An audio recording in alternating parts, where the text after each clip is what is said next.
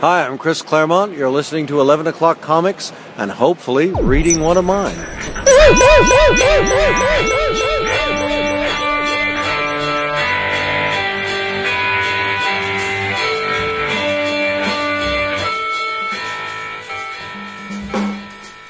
Oh, that was strong. That's good. Yeah, you like it? It must be. Well, I'm excited. It's this book of the month is this is going to be a great book of the month. is 80% awesome. It is. You are correct. I was planning on how I'm going to introduce it, and I was like, let's see. Do I need to credit all the poop that's in the back of this book? No. Let's just say Chris Claremont and Mr. Bill Sienkiewicz, and a little bit of Glynis Wein, Len Wein's wife. I assumed as much. Yeah. And I believe, and one of the wasn't Louise Jones an editor at some point? Wheezy. I look at the Wheezy. editors. Yeah, Louise Jones and Anna Senti were editors on New Mutants. Yep. There you go. Dun dun dun. Bum, bum, bum. Today, whether I knew it or not, was Box Day. Not to be confused with Boxing Day. No. I got my DCBS box today, chock full of goodness. I received a gift from someone, and I got an eBay order. All waiting for me when I came home. Wow. That's the hotness. And I too. What? Go ahead. No. Yes, Please. thank you. First time we've ever done this. Jesus. I received, when I walked in, there were two ginormous boxes waiting for me, one from Amazon, one from DCB Service. I opened up the Amazon one knowing immediately what it is. It's the Domino Marvel Premier Collection statue that I ordered last week from Amazon. So then I opened up the DCBS box, and it's ginormous because there's also a Domino Premier Collection statue in there. Oh, no. Which I had pre-ordered, I guess, 3 months ago. Oh, no. Amazing. Well, that's bookends then. No, I'm returning the one to Amazon. Oh. You'd be the only man in the world with domino bookends. I'm sure there's someone out there that does. They must have had extra. There must have been a few people who ordered the Domino resin bust because my box was a lot bigger than. It was a lie. The box was very light, but it was very large, and it did not match the contents at all. And the patrons got to see the video of what was in that box, but there wasn't. What, you did a box already? You did a video? I did a reveal. Video, yeah. Thank you for using the word reveal and not that other word. Yes. Which is so pretentious. That's what's in the title. That's DCBS reveal. And thank you for, starting that off. So, but now that I do what I can. It was weird. Monday I received a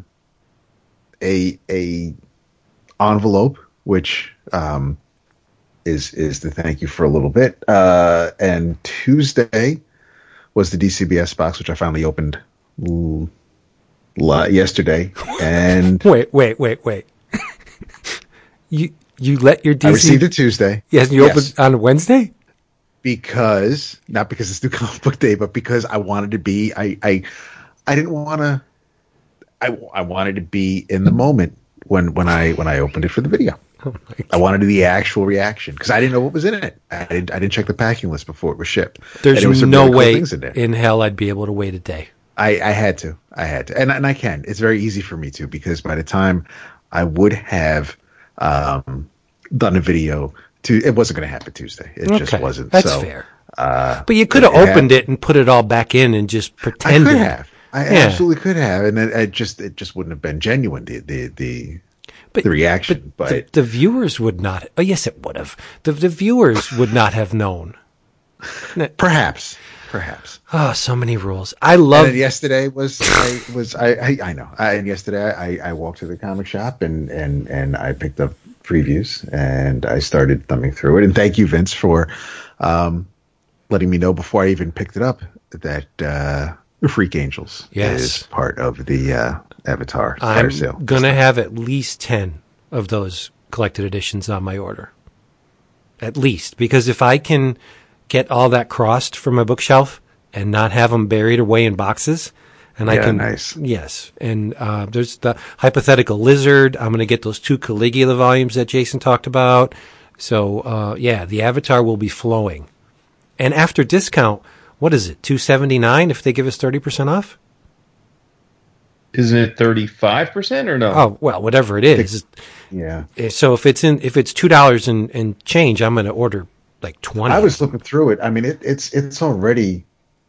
I don't know if it's going to be a pricey month. I think I'm going to buy a Teenage Mutant Ninja Turtles comic for the first time in ages. Tell me that City at War cover is not magnificent. It's a gorgeous cover, and he's doing the interiors, and it's the start of an event. So yeah, right. And we are, of course, talking about Dave Wachter, who is helming the City at War arc, which leads directly into Teenage Mutant Ninja Turtles 100.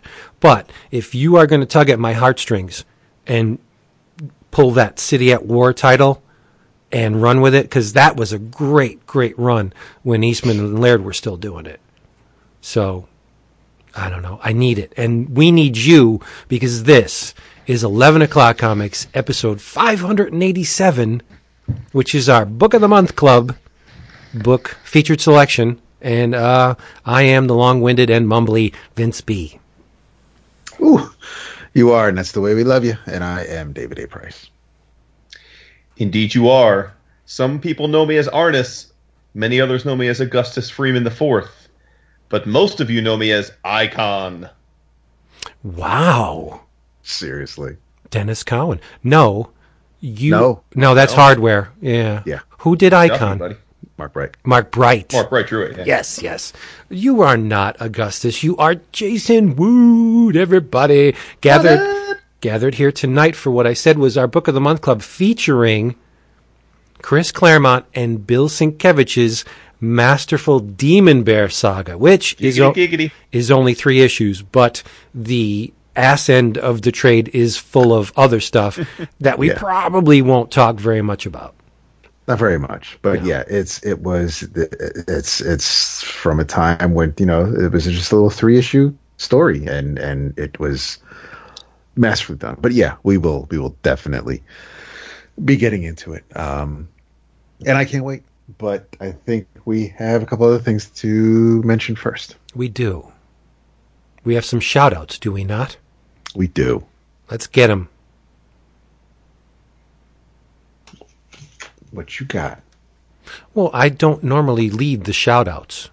Really? Yes, it's either you or Jason. But Well, if you want me to do it, I will do it. So our first shout-out then goes to Mr. Bryce Bridges, who has joined the shout-out tier on Patreon. So thank you so much, Bryce.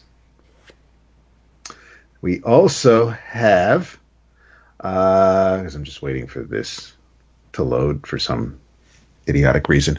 There was an amazing patron by the name of Brian Clark, who comes in guns blazing. He's already lighting up the Slack channel, so thank you tons for joining in the fun on that.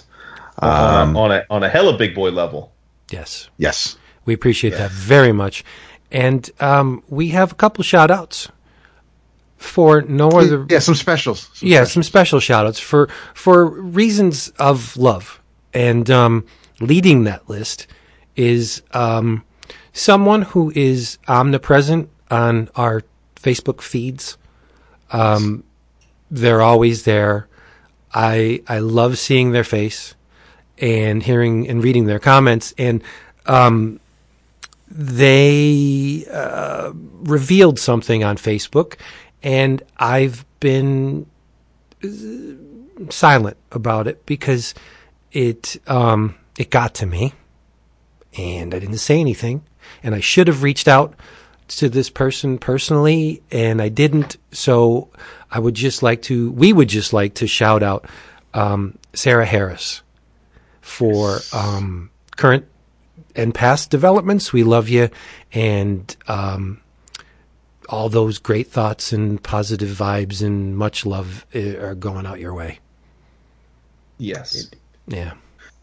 Also want to just give a quick little hey-yo to Mr. Larry Bishop, who was, I guess, kind of dealt the shit hand. So just want to let him know, thinking about him, and just keep your head up, brother. We will hopefully see you soon.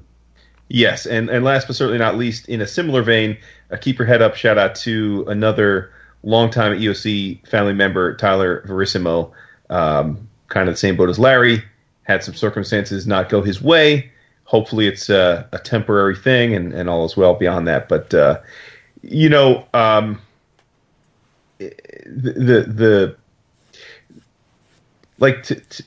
was trying to think about how to frame the shout-outs to Sarah, Larry, and Tyler in the sense that I don't know how you guys are feeling this past week or two, but it's been, at least for me, this week in particular has been a week where I've been reminded of how the real world is going on.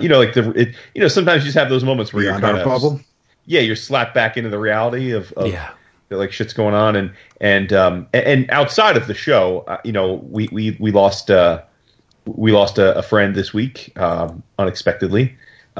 He went to the hospital with pneumonia and never came out, which is just shocking. And but point being, this week just seemed like one of those weeks where we had friends that lost their jobs, friends that are ill, a friend that passed. Just reminding you that life is real. It happens. It's there's no script to it. It doesn't always go the way we want it to go. And I guess I'm bringing it up because I was thinking about it in the context of the show, and just two things struck me. One, I will never understand and never be able to convey how flattering it is to have people that care enough about our show and us, in particular, like financially contribute to the show so much that they feel the need to reach out and apologize because circumstances have forced them to not be able to support the show in the same way. Like, I can tell you that if I were in the same position, I certainly don't think it would be anywhere near the top of mind to reach out to, a podcast or other entertainers that I like to, explain that situation, right? Like, I would just kind of be like, got to do me, got to protect me and my family first. So the fact that they even thought to tell us or give us a heads up is just, I don't know. It's flattering beyond words. It's humbling and because it's not something I think I would have done if I were in their shoes. But then the other part of it, I think the bigger part, and it's kind of super well timed because, Vince, you and I have been having a little conversation on Facebook with some people because we were tagged in a conversation outside of our group. The other thing is, when you lose people or people that are ill and whatnot, it just reminds you, man, and Vince, you could speak to this more than us. Life is too short. We all are going to have those moments where we're down. We're all going to have moments where we're angry. Gods know, Dap and I in particular have gotten hella angry online about the political situation and probably, lost our minds a time or 2, 3, 4, who knows. Mm-hmm.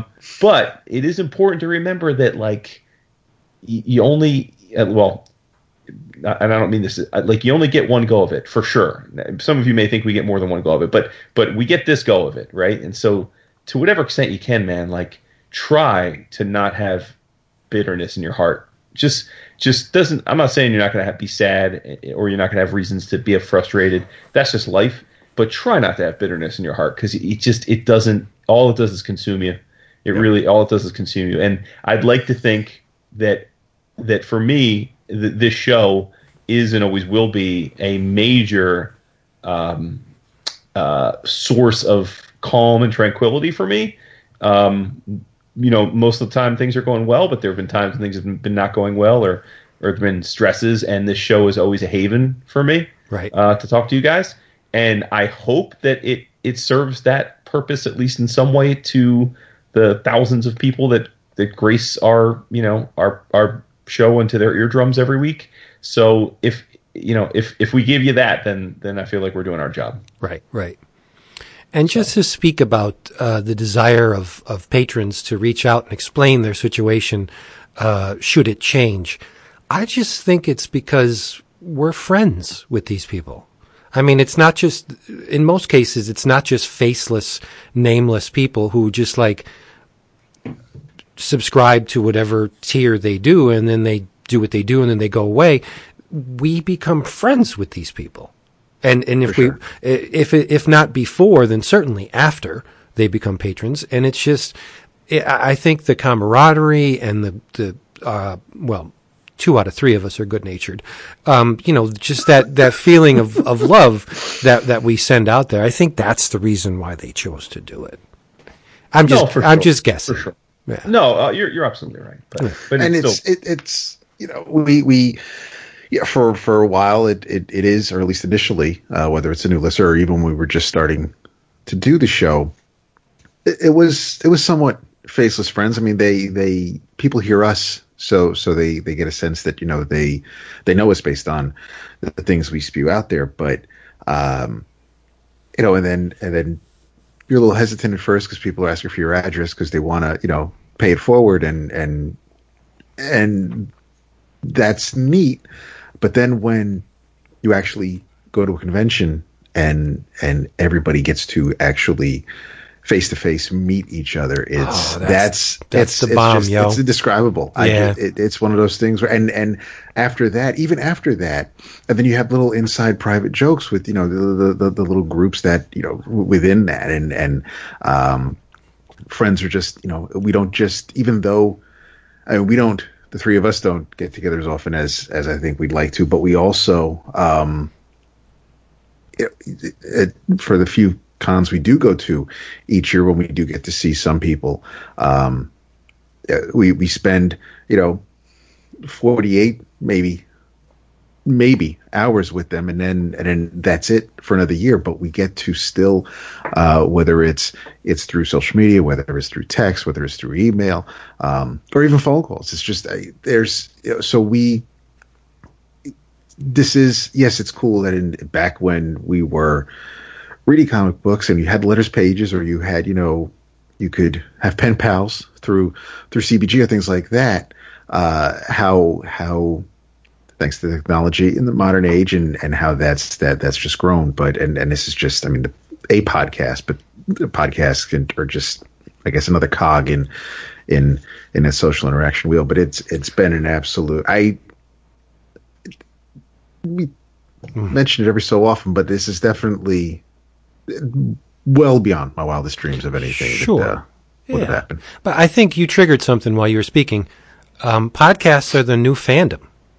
And by new, I mean, new in quotes. They've been around a while, but it's just the latest iteration of the fandom engine that sprung up in letter columns and grassroots fanzines, and then it was prozines, and then it was, CBG and Comics Journal, and now it's just because technology has advanced to the point where it is possible to transmit one's voice in an audio file over the internets. This is just another permutation of fandom, and we're a part of it. It's true. Most definitely. Yes. And I'm glad, Mr. Price, that you mentioned the con experience, because come C2E2, I am going to, for many reasons, not the least of which is the latest, I'm going to give Mr. Caleb Alexander McKinsey a big old come over here, you big lug bear hug when I see him. Because no pun intended. He sent to me, out of the blue, because I have never read it and he feels that it is a crime that I have not done so. He sent me Scalped Deluxe Edition Volume 1. Wow. Nice. Yes. I wouldn't send that to you. Well, you're a bastard, and Caleb is not. So I'm going to read the shit out of it, and maybe for next episode. So thank you. That's Caleb. awesome. Yeah, Caleb, he doesn't have to do that. I mean, but yeah. I said, ooh, what this? And I saw the name on it. I'm like, what the hell did he do? Popped it open. There you go. Scalped Volume 1. And I love the fact that they printed it on the toothy paper. It's not glossy. It's the as well it shouldn't be. Right. And I'm just going to jump right in. So thank you. If you go ahead and you read it on your own, then it won't, it'll be a long while before it's. I can't wait for Vince to come on and tell us all about Scalped page by page. Yes. So, sometimes I'm a little late to the party. Little bit. And not manga. It was like my favorite series on our 11 o'clock for I think 3 years straight. That's true. Cool. Yeah. I'm sorry. Anyway, the reason why I think he wants to rename the writing to the Jason Aaron Award. Yes. Speaking of that, what are you drinking, Vince? Well, because this Demon Bear saga is, in my estimation, a book for very discerning tastes. Okay. It is. I think the 3 issues are masterfully done. They require a more in-depth, a deeper reading experience than, mere surface level. So I wanted to commemorate this occasion with something different. So what I did was I made a point of stopping off at the shop on the way home. And if David didn't love me more than anyone walking the face of the earth already, after I tell you what I am drinking, I'm gonna be number 1 on his list, because I am sipping on some Maker's Mark Kentucky Straight Bourbon Whiskey. And holy shit! Wow! And I'm drinking this bitch neat. Holy shit! Yep. Who are you? I'm the man who loves you, my friend. You really are. Holy shit! Yep. Wow. I'm getting the vapors. I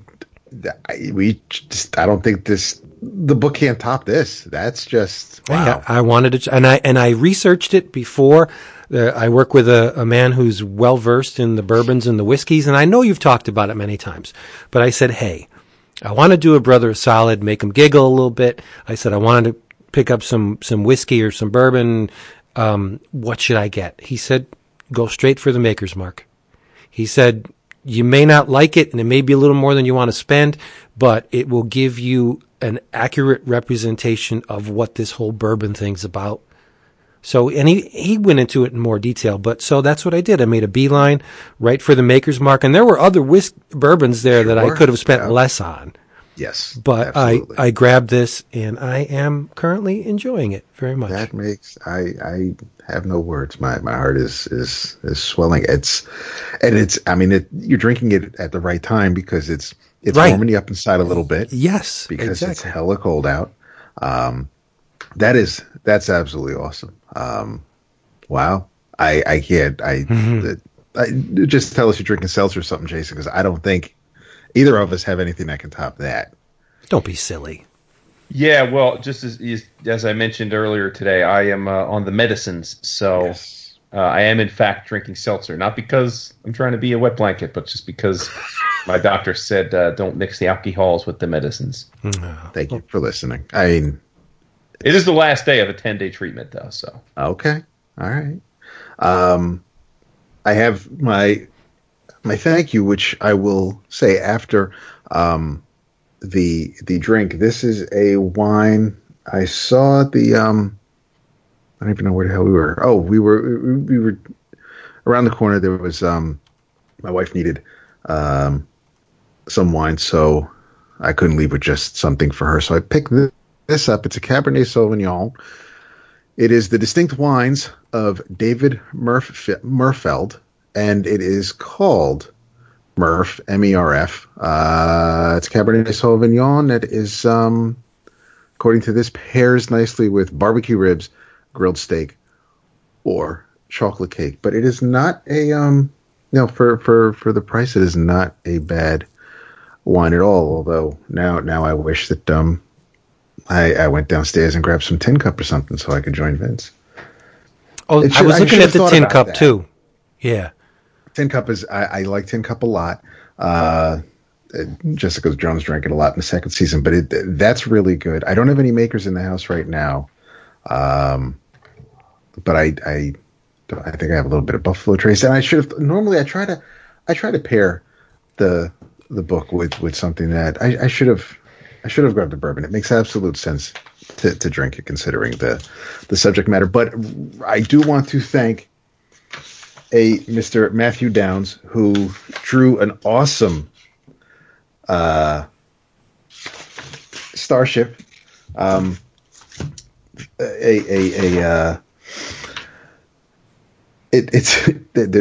a drawing. There's a caricature of Stanley.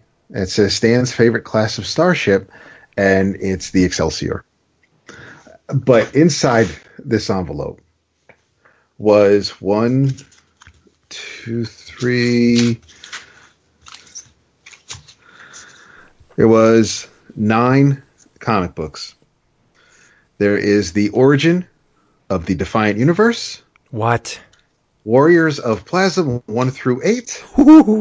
And Warriors of Plasm Home for the Holidays. Oh, that's a good one, dude. Yeah, I had, if not, I had most of these because I don't know if I had the War Dance. I don't know if I had number 7, but at some point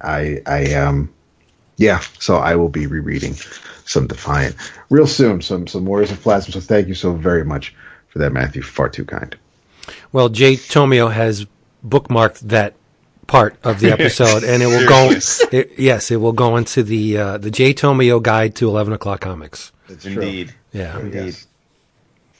So, without further ado, Dap, what were the listeners' choices for Book of the Month this month? How did I know you were going to do that? The choices actually, and I think for a little bit, it was a little close-ish.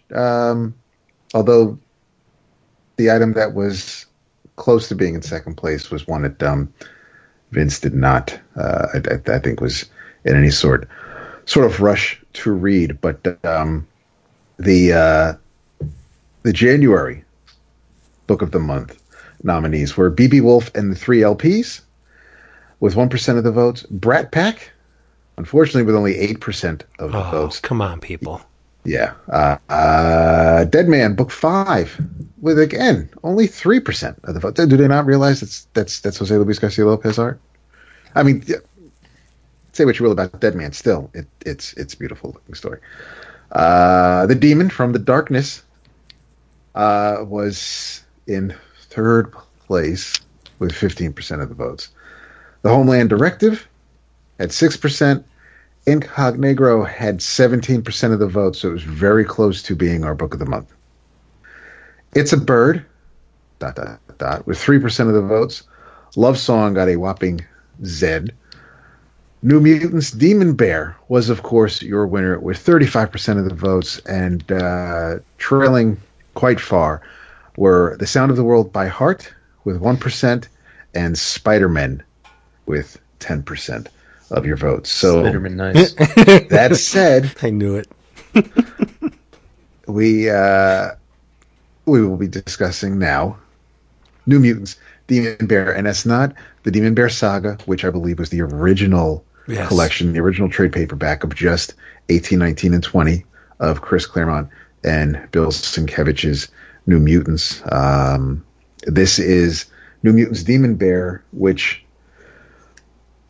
unfortunately includes excerpts and additional content from X-Force. Actually, what was it? It was like 2 different volumes of X-Force. There was the one that there was the dark toned Yost and Kyle New Mutants, or X-Force, which was Wolverine's killing spree group, and then you had the earlier X-Force from the 1991 series, X-Force number 99, and that, of course, was written by John Francis Moore, and had some early. You can see him; he's in there, but some real early Jim Cheung pencils. Yes. And we'll go off on a tangent later, and I'm going to focus on that Jim Cheung issue. Okay. But I'm very thankful that they included a couple of pages from New Mutants number 3 in this book. Yep. Because there's one thing that comes out of Danielle Moonstar's mouth that I feel is crucial to the entire story. And speak on it. Well, she's talking to Rain Sinclair, and she says, "You know what? I had friends and I had loved ones and I had people that mattered to me, but as soon as my powers kicked in, for some reason, I drove them all away. I became an outcast and I was shunned, and so here I am at Professor Xavier's School for Gifted Youngsters." And I think I don't want to shoot the entire wad initially, but that statement, in my opinion, is the heart of what drives the Demon Bear to seek out Danielle Moonstar and remove her from existence. We can get into it later, but I'm, of course, looking into Native American mythology concerning the bear and what the animal symbolizes within their culture. And when you dive into that, well, yeah, the bear is a symbol of strength, but it's also the bear was said to almost a policing agent among the tribes, where if there was an impropriety or an injustice or something that was just not damn right, the bear would remove it. It would seek it out and remove it. And I think that is at the heart of what Claremont's doing here. But we can get into it more. I mean, I don't want to. It's too early to talk about that now, because these 3 issues work extremely well. Surface level. It's a story of one girl's fight against an attacker, and her friends are drawn into her troubles. But if you choose to dive deeper, there's more on which to chew. And I think that's why these 3 issues are so beloved among fans of not only, the mutant universe, but just comics in general. If you were reading comics at this time and these issues came across your table, number one, Bill Sienkiewicz looked totally unlike anything. I mean, you could throw Thor up against this, Avengers, anything from Marvel, anything from DC. This book was very unique, a unique representation of a superhero genre. So that, and the fact that it was a very, very different take on superheroes. There was a lot of meat here. It wasn't just, the Wrecking Crew is robbing a bank.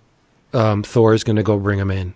There was something more with these 3 issues. And I think that's why it's so much loved. I mean, it's just a very deep, very, it's a soul searing story.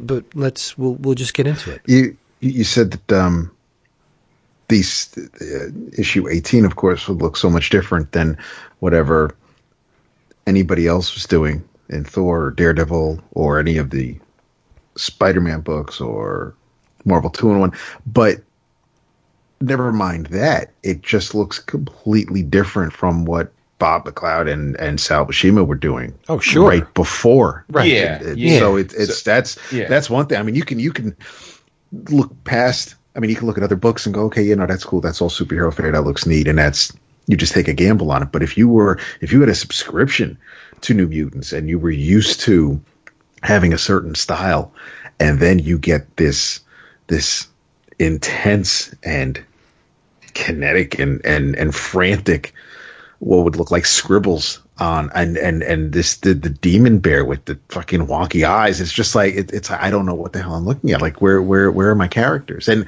if it wasn't for Claremont's writing, I mean the characters. I mean the silhouettes of them. Well, aside from Sam's Kid and Play Flat Top, everybody kind of looks who they're supposed to look like. But if it helps that Claremont's words have been matching up with what he'd been writing for the past year plus. So it all still sounded the same as different as it looked. Right. So before I just maybe want to set up, because I think a lot of our listeners maybe don't know the New Mutants as well as we're kind of taking for granted they know. You're right. New Mutants. Yeah, we haven't run down anything yet. Yeah, I mean, so just so, like we said, this is issues 18 through 20. But for those that don't know, just like a little bit of where we were at the time, in 82, Claremont was the king of the heap. The X-Men were the book. Everybody was into it. And Jim Shooter, who was the editor-in-chief at the time, was begging Chris to expand the mutant universe, to make a second book. And in an unbelievably prescient viewpoint, Claremont and his then editor, Louise Jones, a.k.a. Louise Simonson, a.k.a. Wheezy, were reticent. And Claremont kept insisting that he didn't want to dilute the magic and potency of what they had in the X-Men. And when you think where we are now, with all of the titles, all the core IP, and how many spin-offs, and that, it was such a prescient viewpoint at the time. But anyway, but eventually he gives in, because Shooter, being Shooter, tells him, well, if you don't do it, someone else is going to. Basically meaning, well, listen, dude, I think there's money to be made, so if you don't want to do it, I'm going to have someone else do it. Knowing that Claremont, being a control freak, wouldn't be able to handle that. So he gives in, and he creates, with Bob McLeod, the New Mutants, which came out in a graphic novel, specifically Marvel graphic novel number 4. Yes. And I was, that came out in 82. I was 8 years old at the time.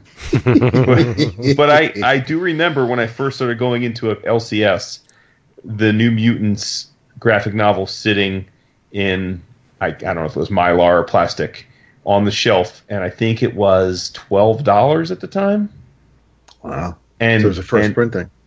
Well, this was just a year or two later. It wasn't like, but just being enamored at the form factor, being different, and eventually, I don't know if it's birthday or whatever, getting it and reading it. But yeah, so they create a new set of characters, which was in essence Claremont going back to the roots of the team from Jack and Stan, which was a young group of kids pulled together to learn how to handle their powers at the school.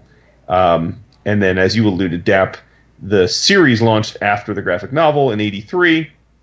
And I've read a few places that people, there's this wives' tale that the New Mutants wasn't selling well, which is why they were willing to give a guy like Sienkiewicz a shot. That's just not true. New Mutants was a super popular title. It was a big hit too. It's just that the decision to use Sienkiewicz was just because they thought he would be fantastic for the arc, and loved his style. It wasn't because they felt like they had nothing to lose. I don't know how. It's funny how sometimes modern, like, urban myths get a mind of their own. But New Mutants was a hit from the start, and it was a hit for a long time thereafter. And then it eventually does become a poor seller, and which is why many, many years later we get the Rob, the Liefeld run, which reinvigorated the title. But whatever. But during this point, so when Sienkiewicz takes over, it was very much a hit book. So they were just trying to keep it a hit book. So there you go.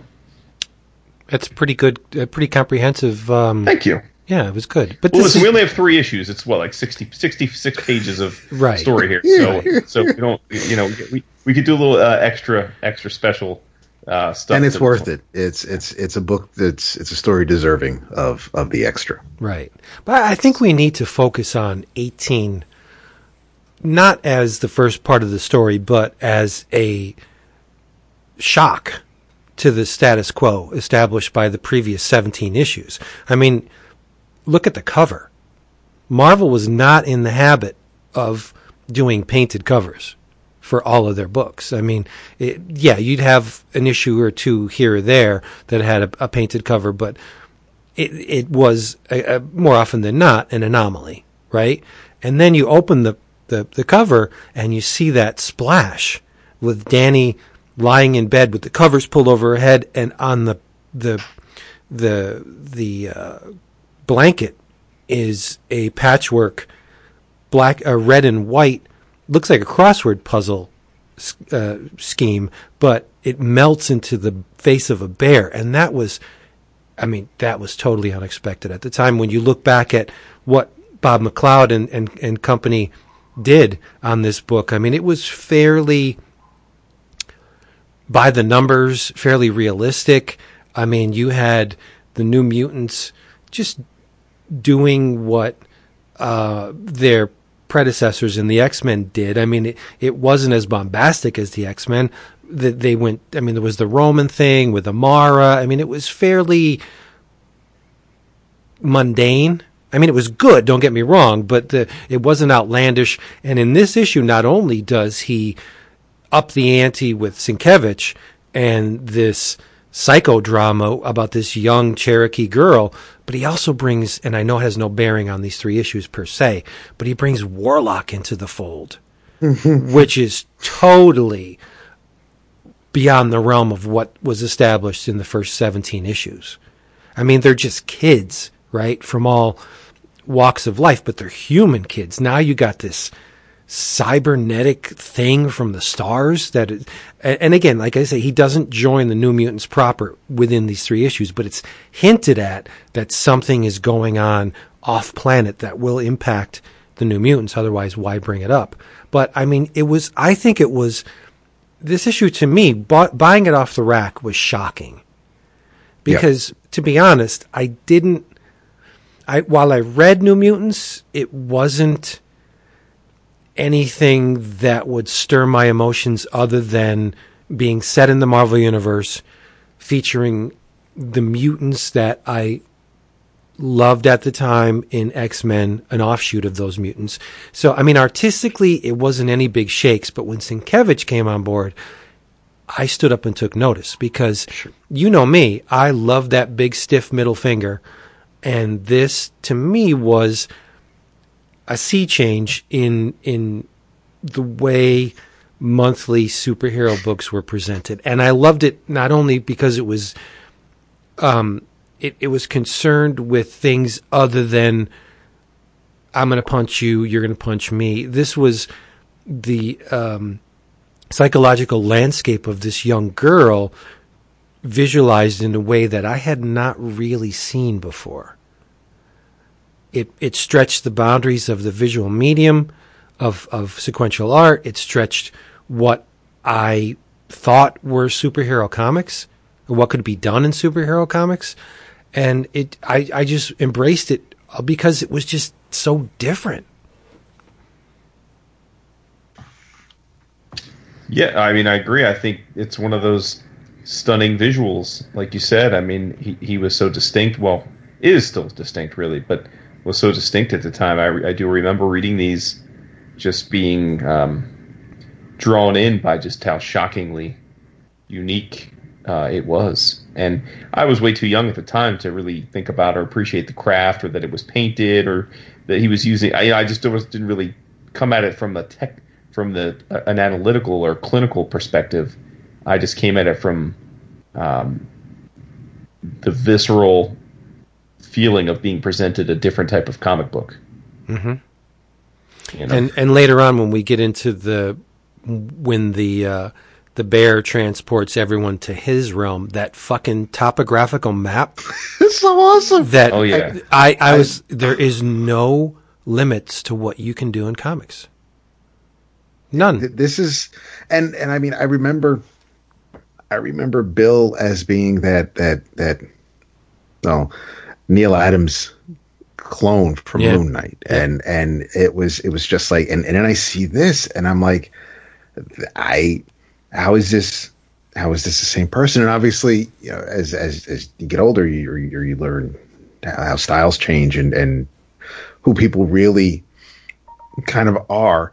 It's one of those things where, you know, so here he was doing what I guess to kind of fit in, or at least you know, make sure it was a superhero comic that sold. But here you go, just all out, balls to the wall, and I'm looking at it, and it's like, and the panel layouts, if you even want to say that, and just, I mean, we go from the way that there are things that if someone tried this, if someone who wasn't as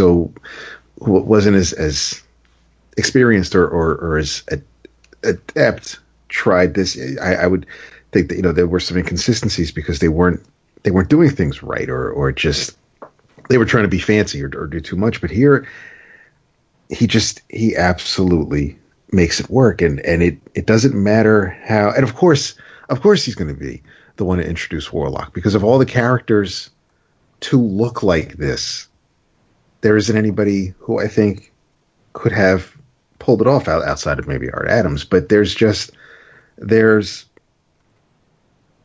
are, as I'm rereading the three issues, this is one of those things where there are some stories that can only be illustrated by one person. And I can't, if the Demon Bear was drawn by Alan Davis or Pat Broderick or anybody else from that time, it would have looked more like what Sal Buscema did in the excerpt from 17. It would have looked more like a traditional bear, and it would have.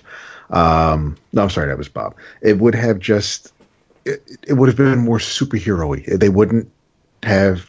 Chances are they probably wouldn't have taken the chances that Bill took in telling this story. And I can't.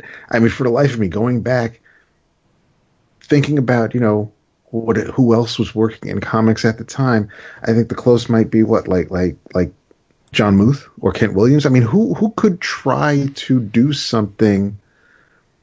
I can't think of anybody working at Marvel or DC who could have tried to do something like this. Yeah, I think that's the key is mainstream. Nobody in the mainstream was doing this. Sure, there was a ton of guys in the underground and that were doing things along Sienkiewicz's, that were taking risks like Sienkiewicz, that would not adhere to the traditional representation of comics, and that's in quotes. But before Sienkiewicz, at the mainstream, the biggest risk taker was Steranko in terms of layout, right? Yeah, he wasn't doing anything. He wasn't stretching it. Well, I think we do a disservice to him by saying he wasn't stretching it. He wasn't. I mean, the representation of the physical form, a la Steranko, was traditional, but his approach to sequentials was so different. But Sienkiewicz doubled up. He took a left field approach not only to layout but to the mark making as well, and the stylization of the characters, and it was just so different. I mean, but if you look at these three issues, I think Sienkiewicz opened the floodgates. You had Ted McKeever, and I'm not saying these guys were inspired by Sienkiewicz, but the option for them to get work increased, I think, after Sienkiewicz laid down the law or broke the law and said, you can do this. And then we had Transit by Ted McKeever. And then, there was a slew of guys that came out, not walking in his footsteps, but walking a different path than the traditional Marvel and DC artist. Now, and I'm also, and I'm not saying that this caused him to think this way, but I think it was after this, like, when I think of Keith Giffen, I think of the early Legion of Superhero stuff. And I think of maybe he started to get, I'm not going to say sloppy, he loosened up with like Ambush Bug, but then we got what we get with things like Trencher. Or Heckler. And now but before that he was more, it was almost like he was trying to emulate Kurt Swan more than anything else. Yeah. But you get something like this, and I think you become more, the more off the wall stuff is easier to take. You can accept it because now, I mean, here's a dude who here's an avant-garde comic book and with superheroes from Marvel. And, so it's, you're willing now to maybe not, it's like going from Todd and then Greg Capullo and then Jason Shawn Alexander. You're like, whoa! I mean, that's right. Different. I love you for making a Spawn reference, by the way. That's for you. Yes. But it's. I think that it was. I still say that I can't imagine. You could have other people, like you've had. How many countless artists have redrawn Bruce kneeling down next to mom and dad from year one. everybody's tried to do an homage to that, and everybody draws the cover of Amazing Fantasy, and there's just so many people who try to pay respects to what came before, but I can't. I still say that, I can't think of this really is the way it is. Before, if Bill didn't draw it, it would have been just another New Mutant story written by Chris Claremont. But absolutely, Bill made this what it is. Yeah. And, I always equate the visual to music, or I try to anyway. And these 3 issues of New Mutants, to me, are akin to what Sonic Youth did. You had your rock and roll, and it was by the numbers for a long time.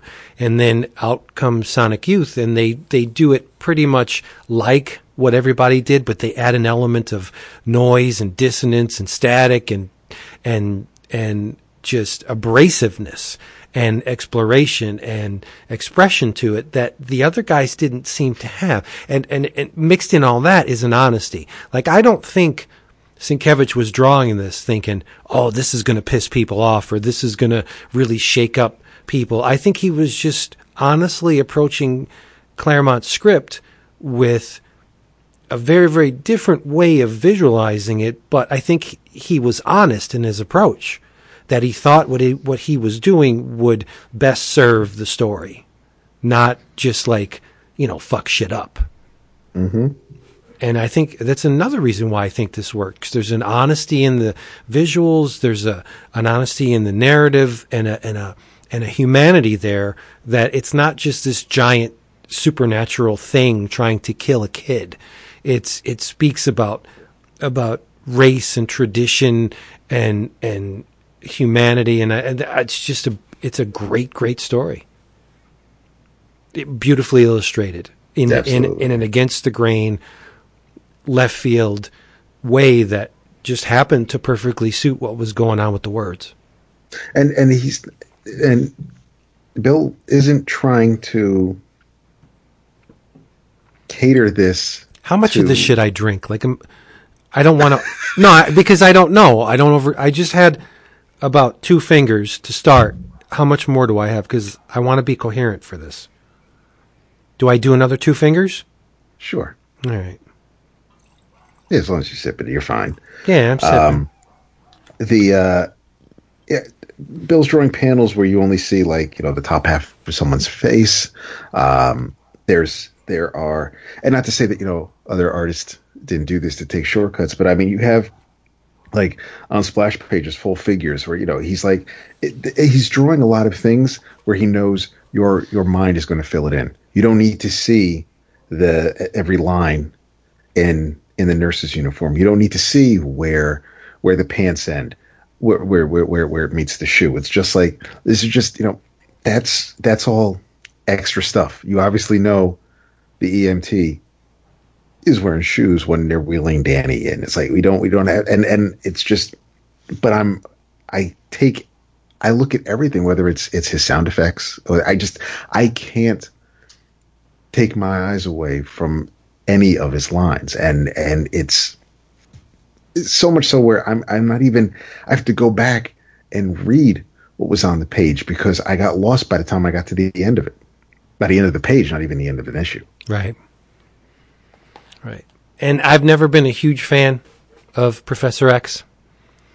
And in issue 18, which opens with Rachel Summers reliving the events of her alternate future, and she sees the academy being blown up, the army has it surrounded, and she goes in and confronts Professor X, and she's like, Professor, shit's going down, come on, we gotta get out of here, I'm not leaving without you. And he's like, child, and he pulls himself up on the drapes, and he's going to address the army, and he's like, we surrender, and then boom, you get a double page spread of Professor X being blown back out of his wheelchair, like gut shot. And I'm like, I love this book already.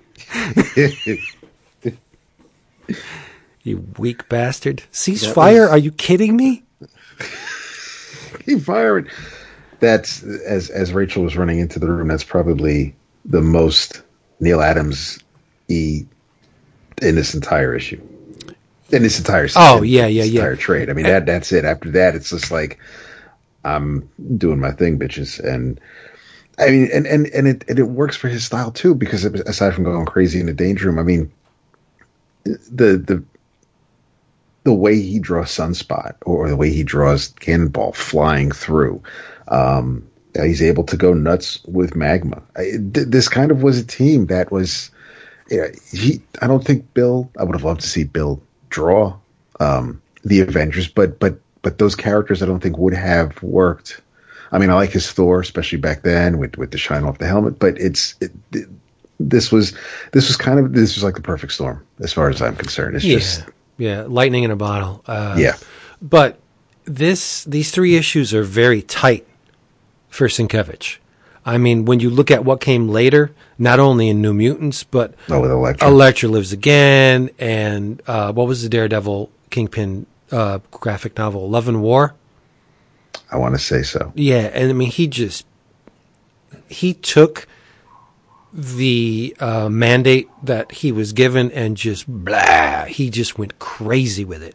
I mean, especially in Elektra, with the cut and paste faces that he used over and over and over and over again. I mean, but it worked. It wasn't lazy. It was an approach. It was a statement that he's not duplicating backgrounds. He was making a graphic statement by saying this person is vapid and I'm going to represent him in the same way every single time. No, I just again, I don't think the impact or the fallout from what Sienkiewicz did on these 3 issues, the importance of which I don't think it can be overstated. These 3 issues are very important, not only in the aspect of graphic storytelling or sequential art, but these had an impact on mainstream comics. But these 3 issues also impacted the undergrounds and the self-published, and they just opened the doors to. You took a look at these and you said, "Oh my God, we've been limiting ourselves. There are things that are possible that." Reservoirs that we haven't even tapped. Look at what this guy's doing in a superhero book from frickin' Marvel. It was unheard of. But let's get into the story a little bit. Do it. Jason, you want to take it? Because this is your wheelhouse, buddy. Well, sure. I mean, as you said, the first issue 18 called Death Hunt. I mean, Bill really makes a statement right at the start, right, with the first page, which is Danny in the fetal position, eyes wide, fearful, and enveloped in a blanket, and the blanket is overlaid with a relatively traditional looking bear face with this intricate, and shout out to Glynis Ween, because she did the colors, but this really intricate black and white checker pattern, and she says, I mean, right off the bat we find out it's about the demon bear. She says that the demon bear is out there, murdered her parents, and is waiting for her. Yeah. And then we have a few pages to before we move on. Yeah. That image, the best, in my opinion, the best part of that image is the white square on the bear's nose. On the nose. That now, I mean, it would be it would be powerful if he didn't do that, but that transforms what would be the highlight on the bear's nose to a geometrical shape, and it brings your eye, not only the highlights in his eye, but that highlight on the nose just brings you right where he wants you, and that's the snarling mouth of the bear.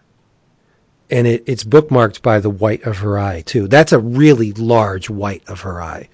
It is. And to do that with the highlight on the nose, that just pulls everything together. That is a masterful friggin' page. It is. I agree. Yep. And then we get a few pages as you already referenced, another story not pertinent to Demon Bear really, but just ongoing in the X universe, which is the whole Professor X getting attacked scene and kind of setting up everything there. So we're kind of drawn immediately away, and then we're jumped into the Danger Room, where we've probably seen the Danger Room 1,000 times over the years. For those that don't know, the Danger Room is a room that's it's some combination of holographic projection and mechanical wizardry that allows the X-Men to train under different scenarios. And in this case, we are introduced to Magma, Cannonball, and Sunspot, who are laying waste to a bunch of very cool Sienkiewiczyan robots. And in typical Claremont fashion of the time, because he loved expository dialogue, we are introduced to each, including their relative ages, that they're the physical threats, that what their power sets are as they go around fighting the robots.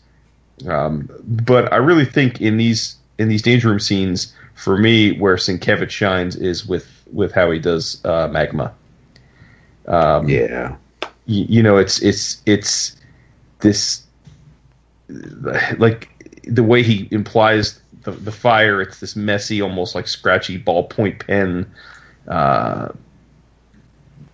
like how I would have colored in something if I just had a ballpoint pen I was doodling in my notebook at school, with red, and I'm sure he didn't do it in the red, but he did those lines, and as was always, they are victorious in their Danger Room scene, and then we cut before you move. I don't want to be a dick. Before you move on, his representation of Magma today wouldn't be any big shakes with digital coloring.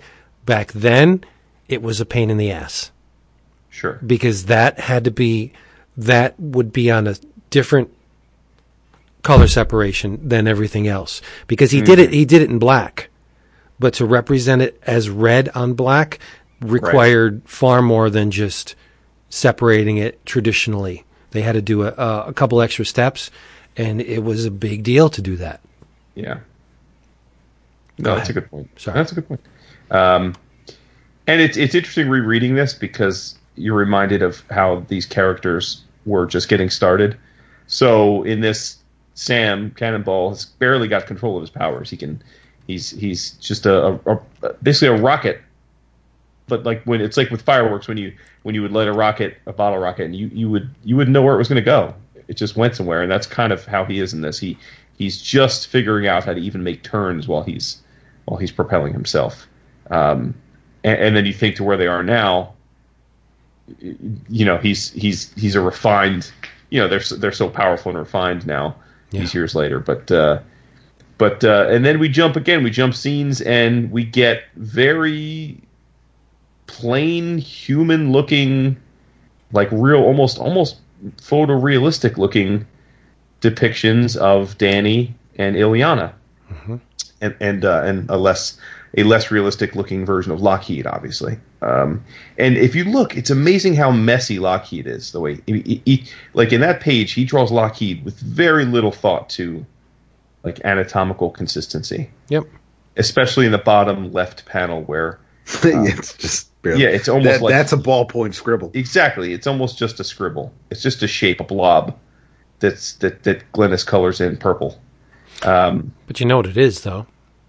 Yeah, it's immediately apparent what it is. He didn't. Yeah. Yeah.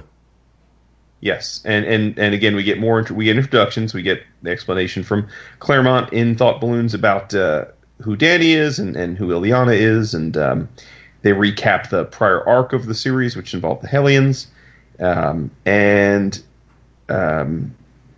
then we get the bottom right panel. We get another glimpse at the Demon Bear. That Danny's been having a bear in her dreams, and it's been getting more and more vivid for her. And then they kind of, their conversation is broken up by the doorbell ringing, and they answer the door, and it's Rachel Summers, and an ugly version of Rachel Summers, if there ever was one. Like, he gives her a 5-head. He has her gaunt. She looks gaunt. She looks like she's... Dude. Just... What? She's got a 5-head in this. I'm sorry, she does. She's got a 5-head. And she runs off because when she sees Illyana as a little girl, she's totally freaked out. She doesn't know what to make of that. And they don't know who Rachel is yet. They haven't met. They don't know who she is. I mean, this first issue jumps all over the place. Mm-hmm. And it's just funny because then we get to the interlude, which is hysterical to me because we've already had like 4 scene changes in the book, but now this time Claremont wants us to know it's an interlude. It's like, I feel like it's really the 4th scene change, but whatevs. And that is the introduction of Warlock, where he's just sitting on a planet and he's coming to, trying to figure out where he is, and then his dad, the Magus, shows up, and I mean, we don't know it's the Magus at this point, but we know it's the Magus now because we've been reading comics for a long time. But we just know that another being that looks like him, a more vibrant, golden, more muscular being that also drawn like him, shows up, and it's his father, and he lays waste to the planet, and his son barely escapes, and his father is very happy that his son escaped because he's enjoying the chase. Now we know, as you said, later on he will come to Earth and join the team and be a long-standing member of the team, but that was in fact an interlude. Right.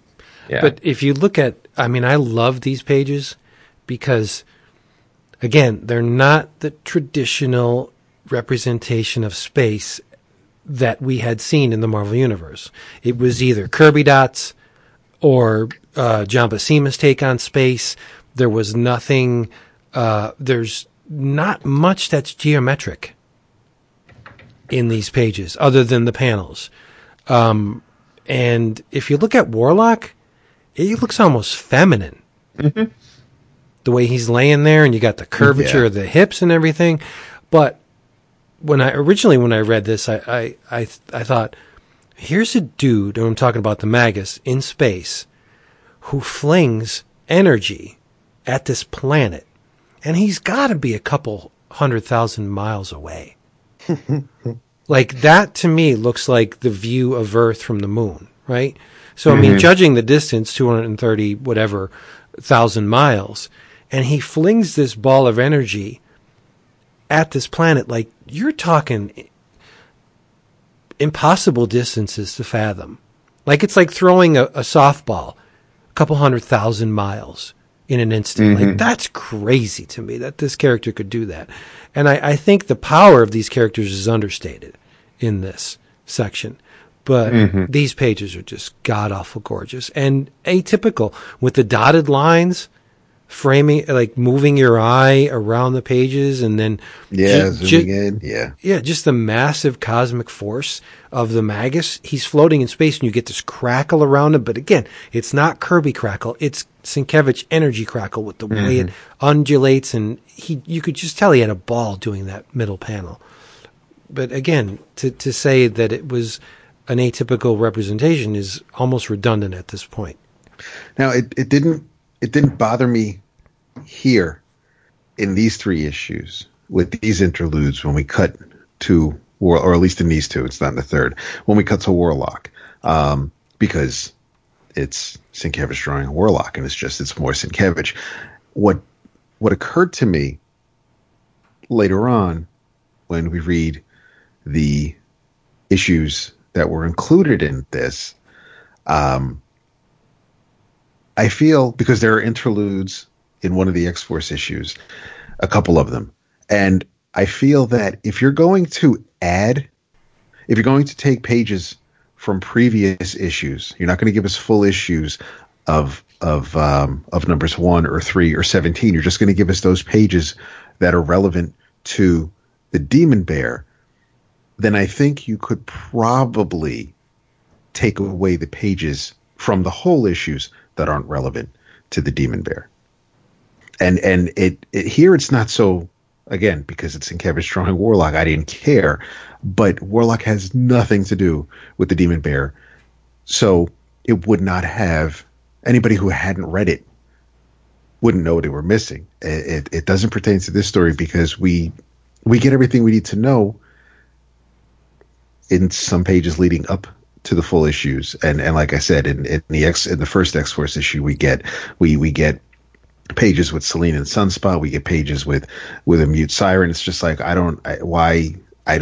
it's got nothing to do with what Danny's dealing with in San Francisco. Right. But I mean, if you wanted to stretch it, in the Warlock section, Warlock's fighting against his parent, and in the Danny Moonstar story, she's trying to what she thinks is avenge hers. Sure. So I mean, there's a parable. I get that. A little bit. I mean, but like I said, it's a stretch. It's a stretch. Right. This is shit that was in a monthly book that played out over the course of how many issues.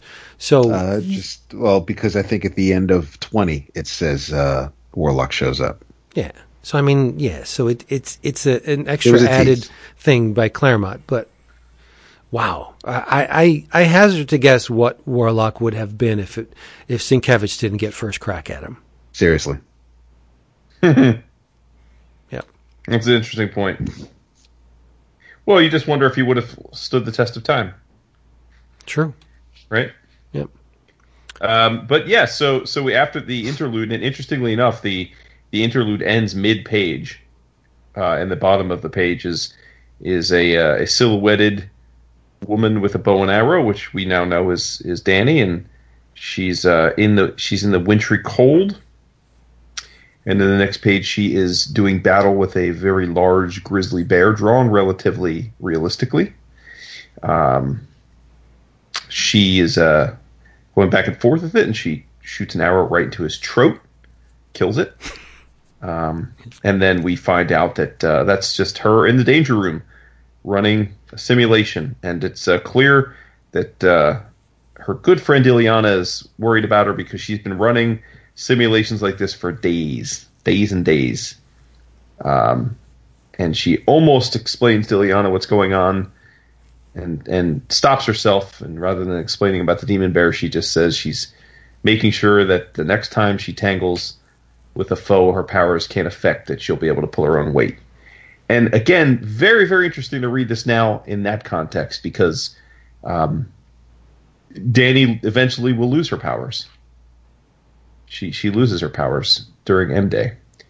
And so it's just funny to read that line now, many, many years before that concept ever existed, where she was training herself to not have her mutant powers and be effective anyway, because she doesn't have them. Right. So, but even before she lost her powers, she was a Valkyrie, right? Yeah. Yeah. So, well, yeah. I mean, she has her powers, then she's a Valkyrie, then she loses her powers and her Valkyrie status, and then Hela gives her Valkyrie powers back and then some, and that's where we stand now. She's like a souped up Valkyrie, but does not have her mutant powers. Yeah. Like she's current.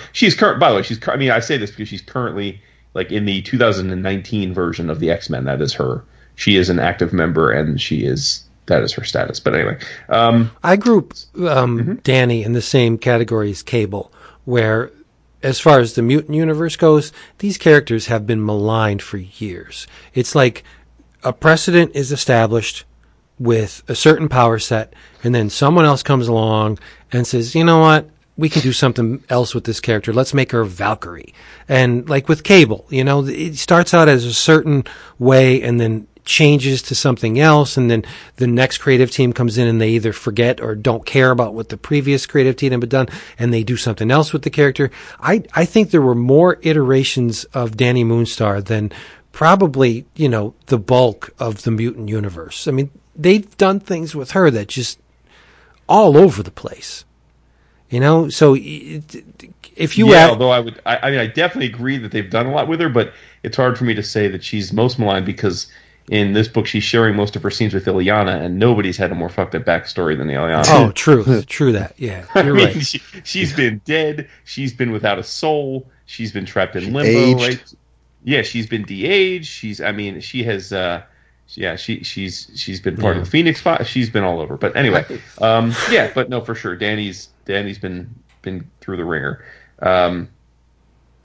But yeah, and then there's a couple pages of self introspection on Dany's part, where she lets us know that her parents have died, and she blames herself because she thinks that they died protecting her from the demon bear, and then finally, which is probably a page that somebody owns somewhere. And God, I would love to see it in its real form. We get a beautiful full page splash of Dany.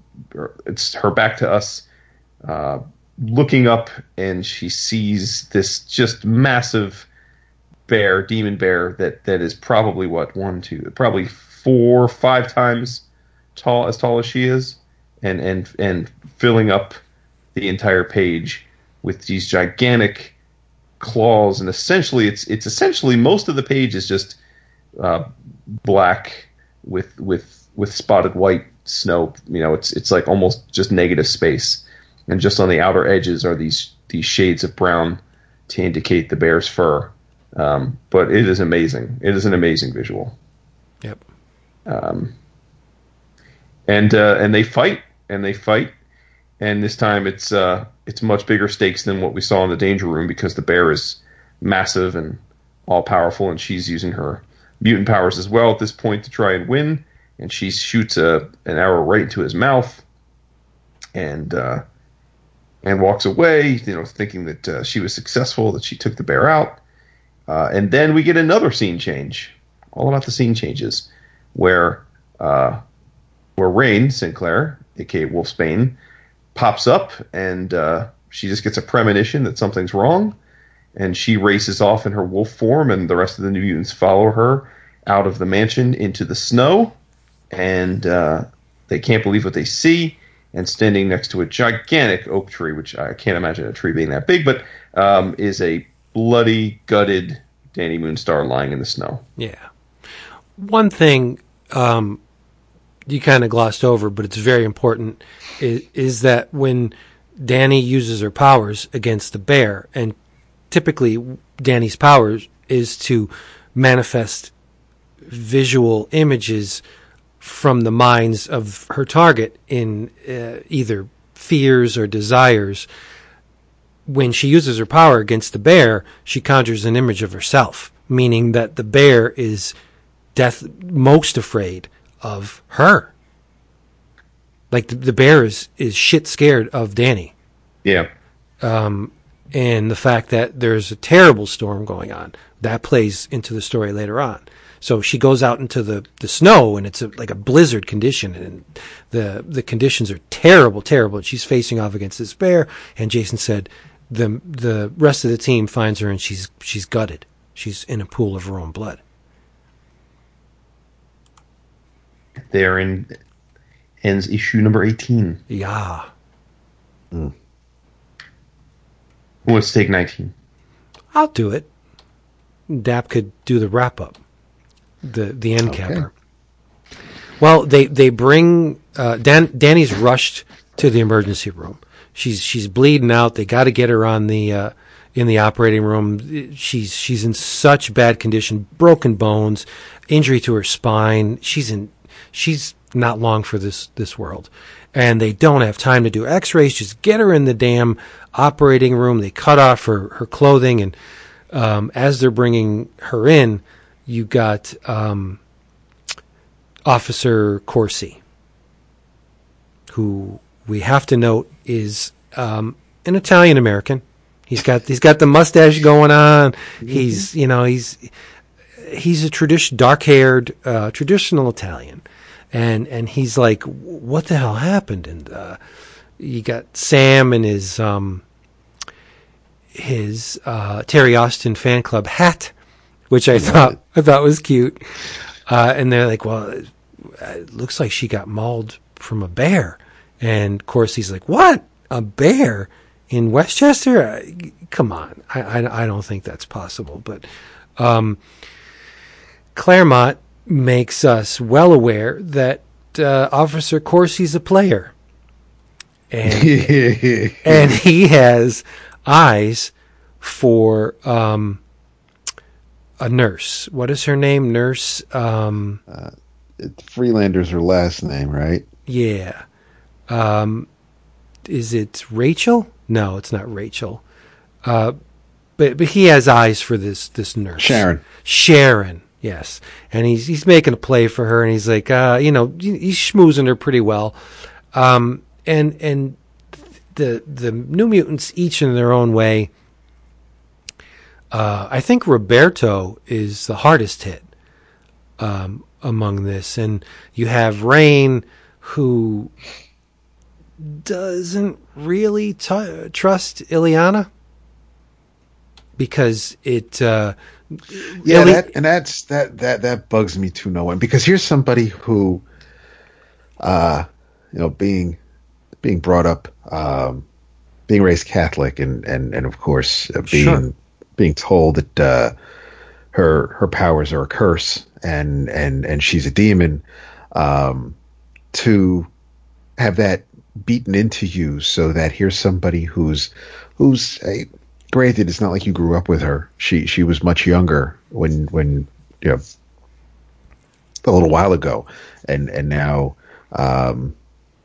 it's just because Illyana's obviously been to Limbo and is a sorceress, for Rain to react the way she does, I know why she does it, but it bugged me a lot rereading this. Right, but well, wait, it bugs you because, it doesn't bug you because you think it's illogical, though, right?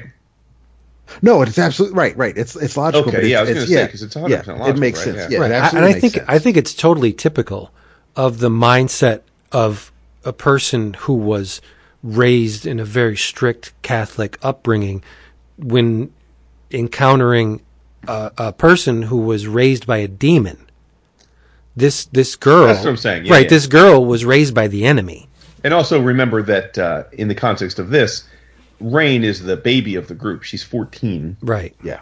The others are late teens, pretty much adults. But so yeah. But that dynamic between them doesn't ever really go away. No. Mm-mm. But I mean, because Rain struggles with her faith. Throughout her, it's funny. Like I guess any character that has been in publication for decades has a crazy history, because Rain's had a crazy history. She got pregnant and didn't know who the baby daddy was, and then had the baby, and then they gave the baby away, and now they don't ever talk about the baby anymore. So they could probably talk about a good story. They should do a story where you get all the forgotten kids from all of these comics that just get forgotten about, like never mentioned again. Yeah. No, you're totally on the mark when you say the duration over which these characters are in existence. Look at poor Marina, what they did with her. Like starting out in one form in Alpha Flight, and then towards you mean Alpha Flight Marina? Yeah, towards the end, she became like a Plot Sea Serpent Marina. Yeah, Sea Serpent. Yeah. Like what the hell? But no, I think it's on the mark for, and I don't want to speak about anybody that's devoutly religious. That's not my game. But when you're raised in a very regimented belief system, and someone comes along that was at least involved with the antithesis of your belief system, you're not going to warm up to that person too much. True. Right. Yeah. And the storm is raging outside, and Sam says, "You know what? We got to be here for our girl. Let's put our costumes on. We'll seal the door and make sure that nothing happens to our boo." And Illyana casts a ward of protection around the operating room, while before she does that, she tries to contact Danny, and it doesn't go well. It makes the anesthetic wear off to a bit, and the doctors can't do what they do. So she pulls back, and they cast a ward. She casts a ward of protection around the operating room, Meanwhile, dun dun dun, the Starjammers enter the fray, and this is another one of those. It's amazing how many scene changes we have, right? Yeah, and this is at a time when Carol Danvers, aka Binary, my girl, at the time, was cruising around with the Starjammers, as was Prince Lilandra of the Shi'ar, and they notice they're picking up on what's going down with this technological thing that's streaming across the galaxy at very high rate of speed, being gained upon by this larger thing that they don't know what to make of it, but in the end they notice that these things are heading towards Earth. And Corsair's like, well, we got to get there. We got to warn them. We got to help. And it's made known to him that should even they decide to fold time, they would never get there in time to help. But Lilandra says, and it's a typical burst of Claremont dialogue, Corsair says, isn't there anything we can do? And Lilandra says, wait, pray, and should the worst occur, ellipsis, avenge. Yeah, that I circled that as the most groaning, yes, like Claremontian dialogue that I wish we didn't have in the book. It's true. But at least it's from Lilandra. I mean, of all the people to say it, I would expect it to be a Shi'ar. Yeah, Lilandra's kind of pretentious, right? A little bit. Yeah. Oh, sure. Bad taste in men, too. She's the magistrix. Yep. But Officer Corsi stumbles upon Rain in transitional wolf form, and he almost takes her out, and she spins it in a different direction and says, I'm just worried about my friend in there, and that's when Corsi starts macking on Nurse Sharon. Alfred, by the way, talk about of the time, right? They would never have that in a comic now. No. Alfred Hitchcock shows up Yep. at the the hospital. Indeed he does. As does, I'm guessing that's Tiger Blood next to him. I don't know if that's Charlie Sheen. It kind of looks like him. I thought it was like Agent Cooper, but that's before the time. Yeah, it is. But so shit goes down in the operating room, and the bear shows up and throws down with the New Mutants. It manages to connect with Illyana, and where it wounded her, this eldritch armor shows up to cover the wound, which plays out later on. Long story short, they fight the bear, and the bear says, "Fuck this. You're gonna play in my backyard." And he takes Nurse Sharon, Officer Corsi, and what he could take from the operating room. So he's got to take it all because of Illyana's protection around it, and he spirits them away to his place of power, which is the Badlands, and that leads right into issue 20. That is actually Dr. Ben Casey, played by actor Vince Edwards. Where'd you get that? I looked it up. Oh, nice. But it's so nice of Alfred Hitchcock to show up. Yes. So weird. And that's like one of the few bits of reference that I could detect from Mr. Yeah, and Sienkiewicz. and I think, because at first I thought it might have been an actor from one of Hitchcock's movies. It's obviously he's not Anthony Perkins, but I didn't know if how many movies Hitchcock wrote and directed that involved doctors playing parts. But yeah, I guess Bill must have had whatever was on the rabbit ears that was close to being TV land back then. Got to meet the deadline, right? Absolutely, no problem with that. And I like how Sam's hat changed throughout the issue, because it did say Terry Austin Fan Club, but before that, a couple pages earlier, it had Cat for Caterpillar. It was like Static's X hat when Icon when Milestone launched, and whatever would be on the cap. But this issue was there was a lot for Bill to draw here, and a lot of it, obviously. I mean, when you're at the mansion, you could, mess with the danger room. You can go a little crazy with robots and things like that, and out in space, whether it's Warlock or the Starjammers, you can kind of go crazy. But here, he's in a hospital. It's like an actual, real physical building. So the elevator shaft may not be that wide in most buildings, but he's still there's this issue, even though it was more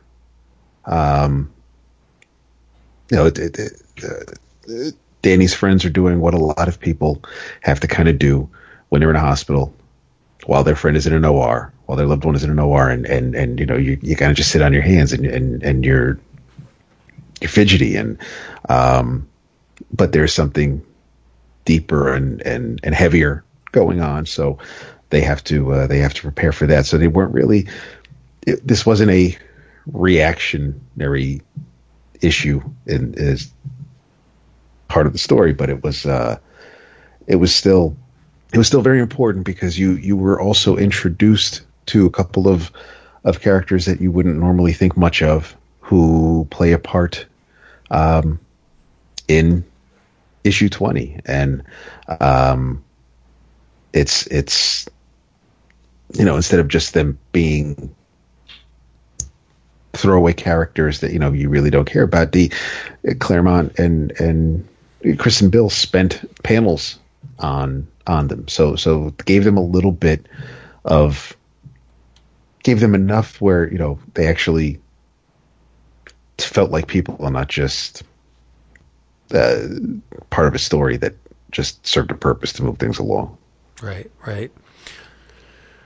Before we get into the narrative, I gotta say that splash page with the bear in his place of power, and the topographical map that Sienkiewicz put in there, and the fact that Sienkiewicz lettered, I love that, all of the credits himself. Yeah, and then you get the Ralph Steadman-esque brushy Badlands typography. I mean, that to me right there, that's the one image that typifies the 3 issues. This spread is like, this encapsulates everything for me.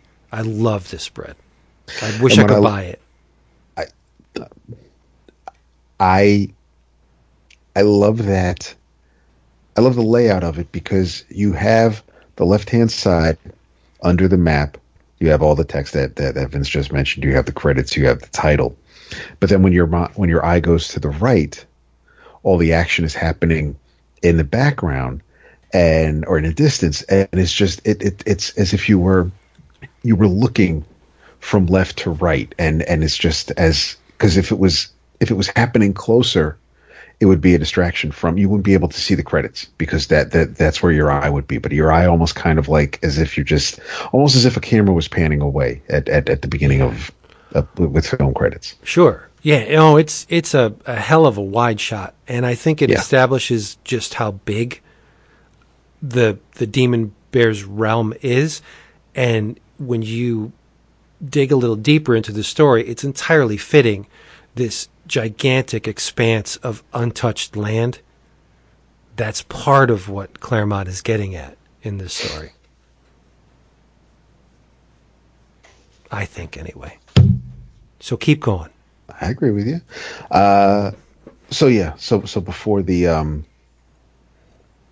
credits page, we get a quick little recap, and now we are transported, and all about the Badlands. So the team is looking to take down the bear, but unfortunately, the bear has, while she's protected, thanks to Illyana's wards, the bear still has in its possession Corsi and Freelander, and he turns them. he claws their bodies, and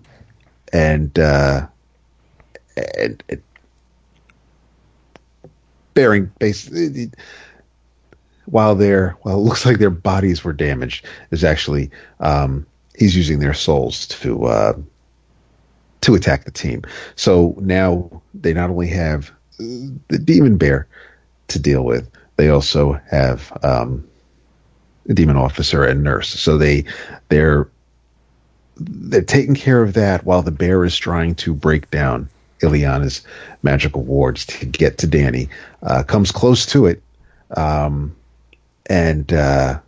one of the surgeons notices a change in the room, and he's just like, while his fellow surgeon is waiting for the forceps, he kind of just blanks out for a second, and so they ask Bill if he's all right. He's like, yeah, no, I could have sworn no, it was something at the wall. Don't worry, everything's back to normal. And then we get an awesome image of Illyana concentrating and making sure that they're reinforcing the wards so that the bear cannot smash through them and kill Danny. All the while, Roberto and Sam are doing their damnedest to take on the bear's stooges. The whole team is still a little on the inexperienced side. Now, whether you could say that it's because they're not experienced, or they're a little distraught and not thinking clearly because their friend is in mortal danger. It's who's to say, but the Magma is out to kill them. She's like, listen, these people are stopping us from helping our friend.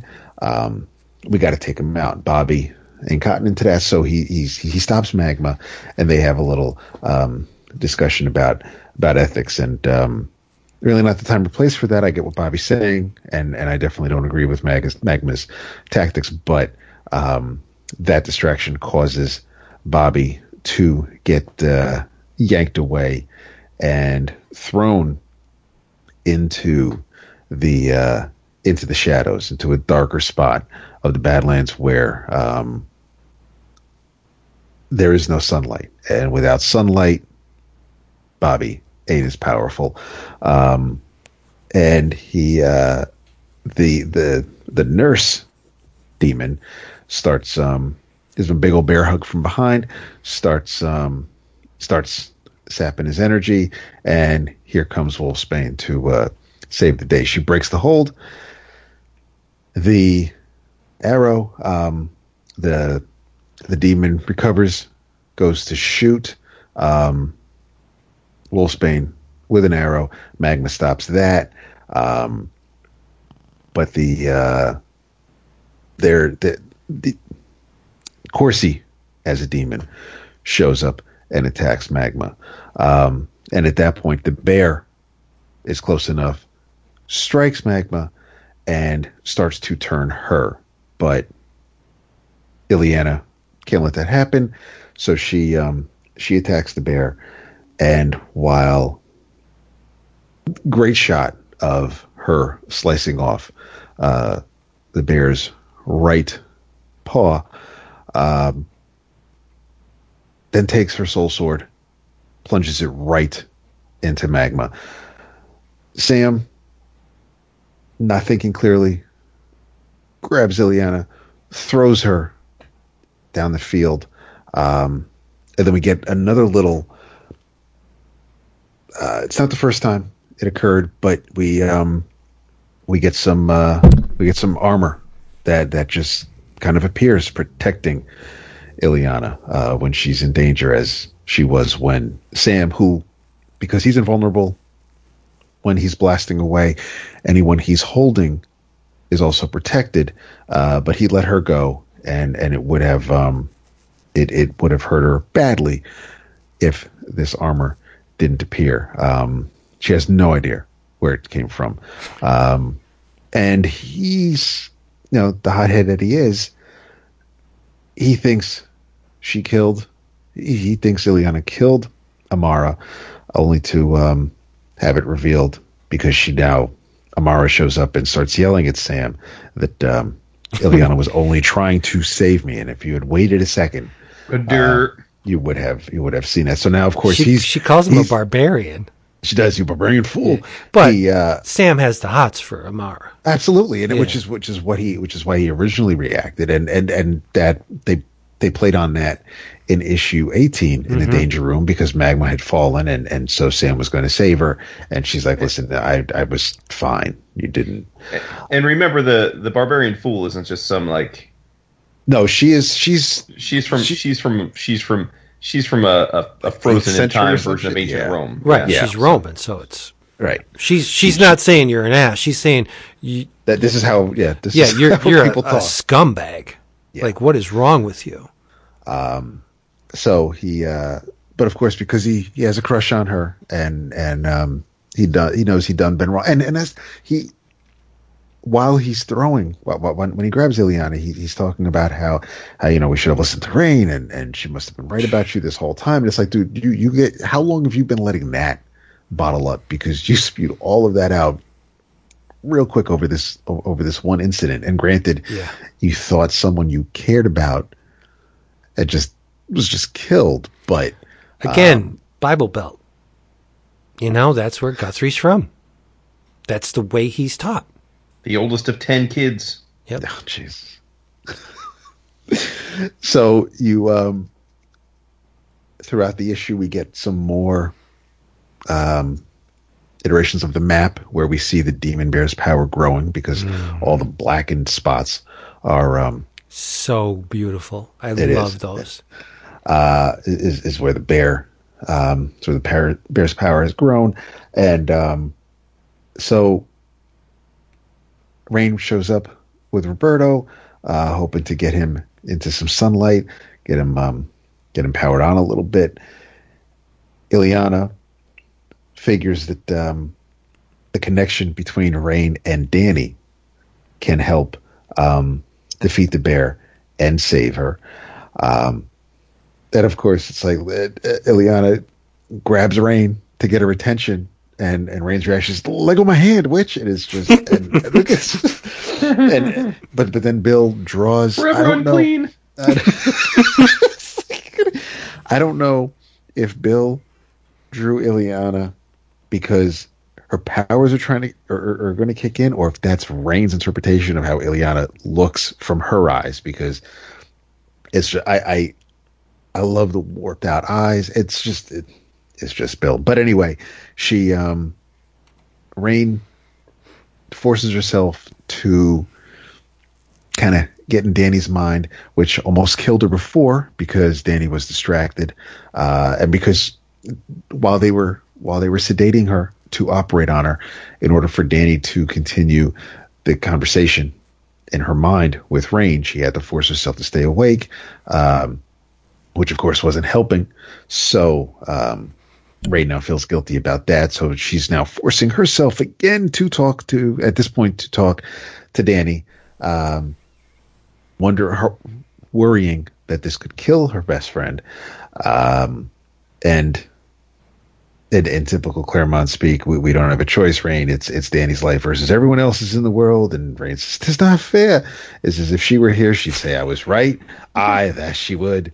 And she's already written her off. She's like, "I'll miss you so." It's like, this is the last time I'm going to speak to you. We're done. So, while Rain's doing that, the bear swats at the operating room like it's a tether ball, which of course causes harm to Illyana, and Magma decides that she'll start letting off little volcanoes. So because the fire seems to bother the demons, and they take the demons down.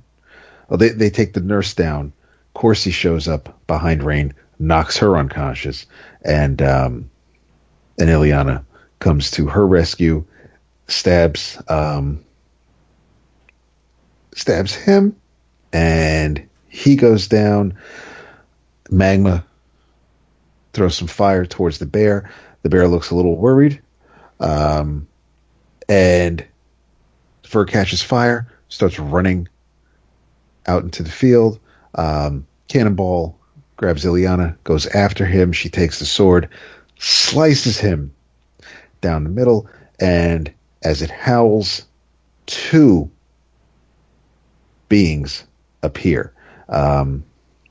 As its severed halves collapse in on themselves, revealing that the bear, for all its darksome majesty, was not quite what at first seemed.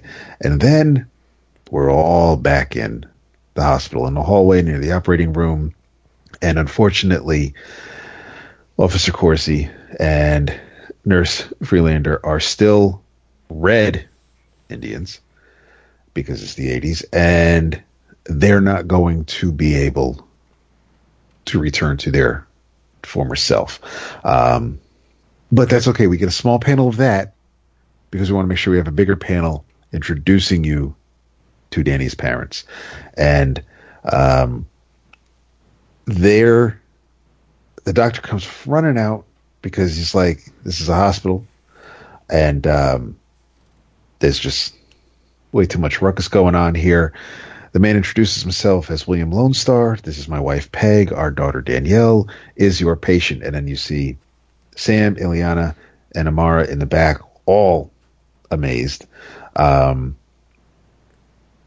asked how his daughter's doing. Doctor says as well as can be expected. The doctor lets everybody know that because of the damage, Danny is going to be paralyzed. And that causes the team to have their own thoughts about the issue. The professor is speaking to them telepathically.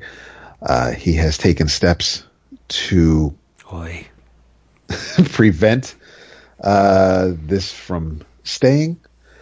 And so a while later, a bandaged hand tells Danny to rest, says that I know, but the pain is a sign of healing. It will soon pass. And Storm, my task is now complete. Storm says, thank you, healer. I'm in your debt. But at this point in time, Storm is the leader of the Morlocks. So there's no debt to repay. She calls. He answers. It's how they roll. So Danny wakes up. Damn right. Danny says hi to Storm. Storm says, you're fortunate. The healer was taxed to his limits, but you'll be on the road to recovery for a bit, but you'll be able to walk again. She asked about the bear, and off panel, a voice says that particular nightmare is gone, darling, forever. And she can't quite be sure if that voice is a voice she thinks it should belong to that person. And she's like, it can't be. And Pop says, guess again, little spirit. And we see a couple of tears rolling down her cheeks. They talk a bit about how they weren't killed. They weren't enslaved. They were transformed into the demon bear. Your grandfather's spells kept us at bay. But once he died, it was, we were able to hunt you down. And, the rest of the kids are having a little chat with Professor X. Again, nothing can be done to turn them back into the people they were. And we end with Professor saying they should all be very proud for the way they handled themselves and did the best they could with what they were given. And that's it, because in the next issue we will get Warlock and a slumber party. Yay.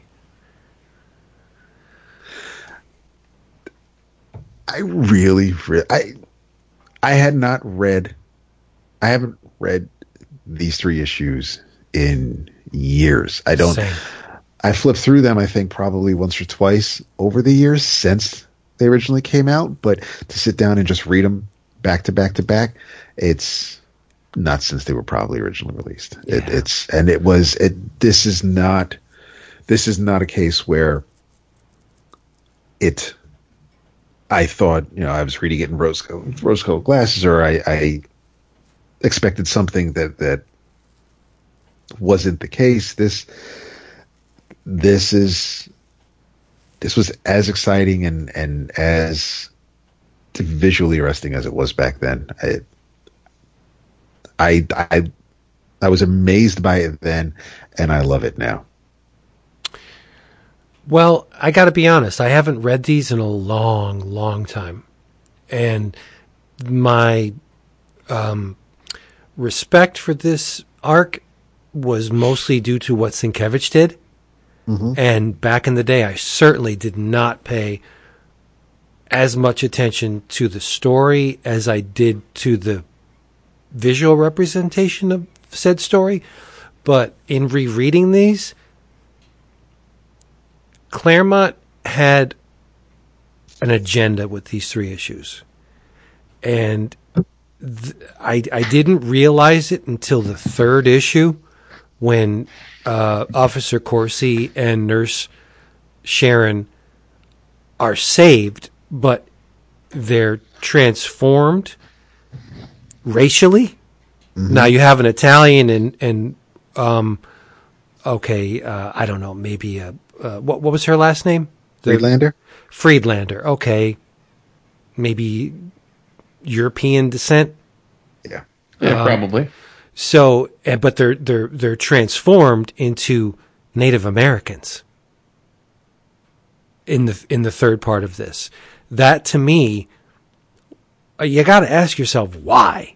Why were these non-Native Americans transformed into Native Americans at the end of the story? Yeah, the Demon Bear took them in the Badlands, and again, I think the Demon Bear's claws are very close to Illyana's soul sword in what they do.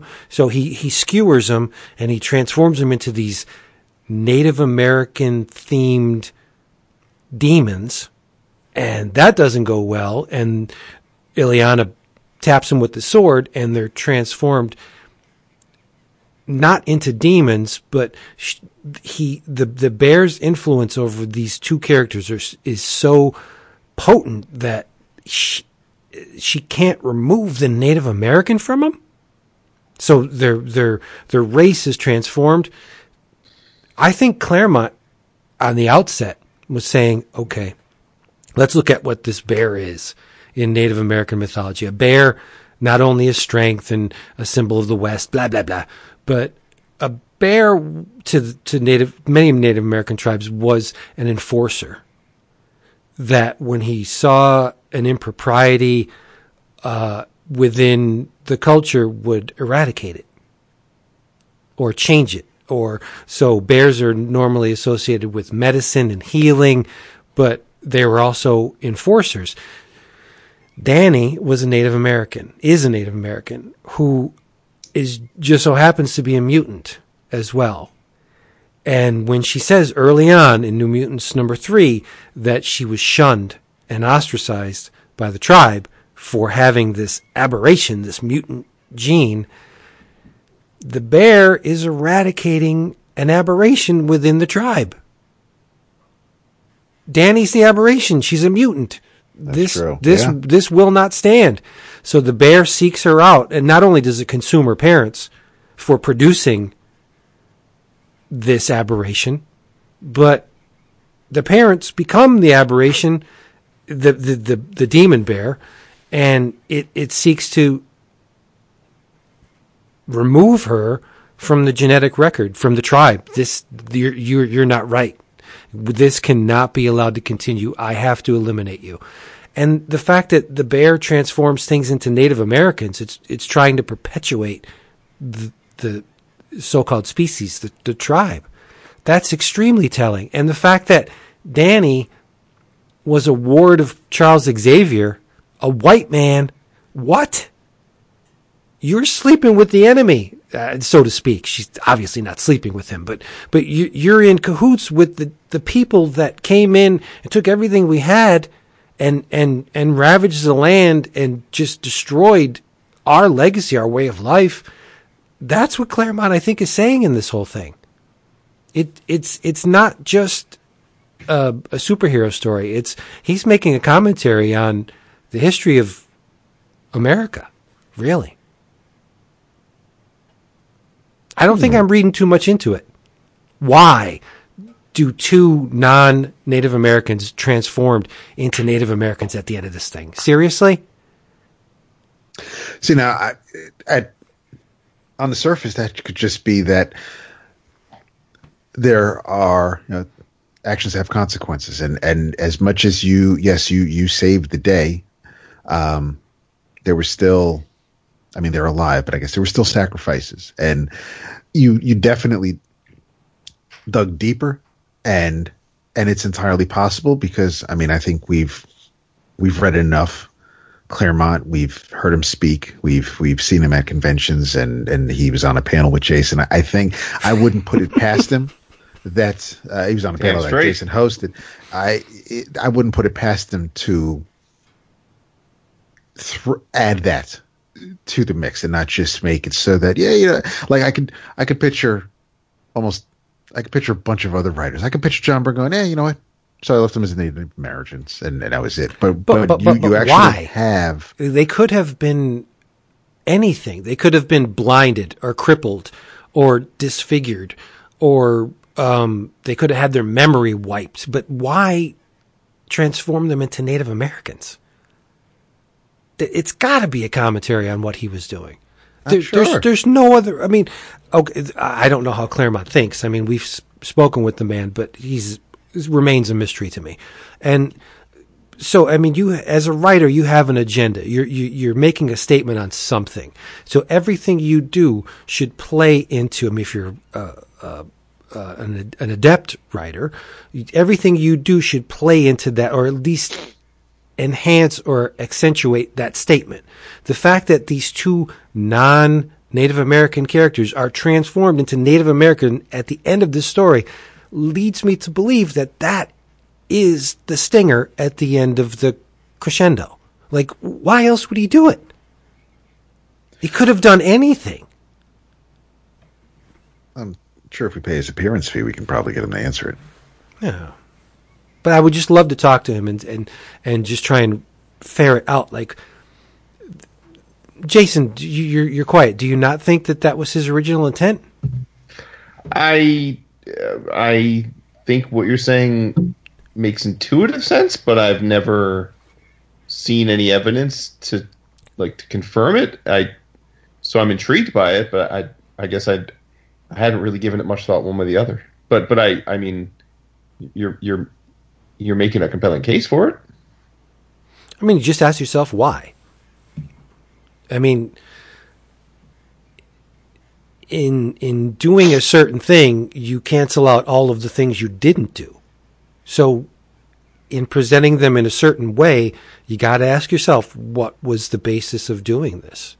What have you gained by representing these two characters from an Italian and a woman of European descent, and you're transforming them into Native Americans? You have to have a reason for doing it. It wasn't just an offhanded, I'll make them Indians.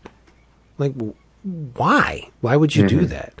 It has to play, I would think, knowing Claremont in the fact that he covers all of his bases excruciatingly so, over and over and over. Like, how many times have we heard that Sam is pretty much invulnerable when he's blasting?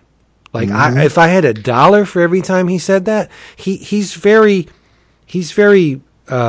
fastidious in the information he presents to us. If he tells us something, it has to be for a reason. And I think that this is not something that is just an offhanded inclusion at the end of this story. He did it for there was a method to his madness, and I gotta know. I think it's a statement on the mutant gene corrupting the purity of the Cheyenne. It seems to me like you should have reread this thing before Last Heroes, because we could have asked the man. Yeah. Well, I definitely did not get this much out of it. My initial read, and then maybe the 2 or 3 times over the past, 30 years, whatever. When was this published? 84, 80? I think 84. So I saw the cover dates on the painting. So, I mean, there's been a lot of years. Maybe I've read this 3 times over that time span, and never from a vantage point of what I like to call experience. Like when I originally read this, I did not have the capacity to pull what I think I've pulled out of it. So, I mean, there's been a lot of years. So that, and the fact that, I mean, it just, if you move the blocks around on the board, it just seems like he's saying more than young Cheyenne girl. Or she's Cherokee or Cheyenne? Cheyenne. Yeah, young Cheyenne girl has to fight this incredibly powerful dark force. It just doesn't, like, that's great, but if I was a writer, I would want it to be a little bit more than that. Yeah. Yeah. It is worth noting to our listeners who weren't reading comics back then that both Corsi and Friedlander are regular contributing characters in the Claremont mutant world for a long time hereafter. Yep. Sharon gets killed. Spoilers. Just in case you felt like reading. Tom hangs around for a long time. Yeah. He hasn't been. I don't remember seeing him in like the last decade or so, but he was around for a long time. Yep. But whatever your take on these issues, there is no denying the potency behind both the words and the pictures. They are mad potent. Yeah, they are 3 just near perfect comic books. Absolutely. Which is almost tainted by the fact that this trade includes additional material.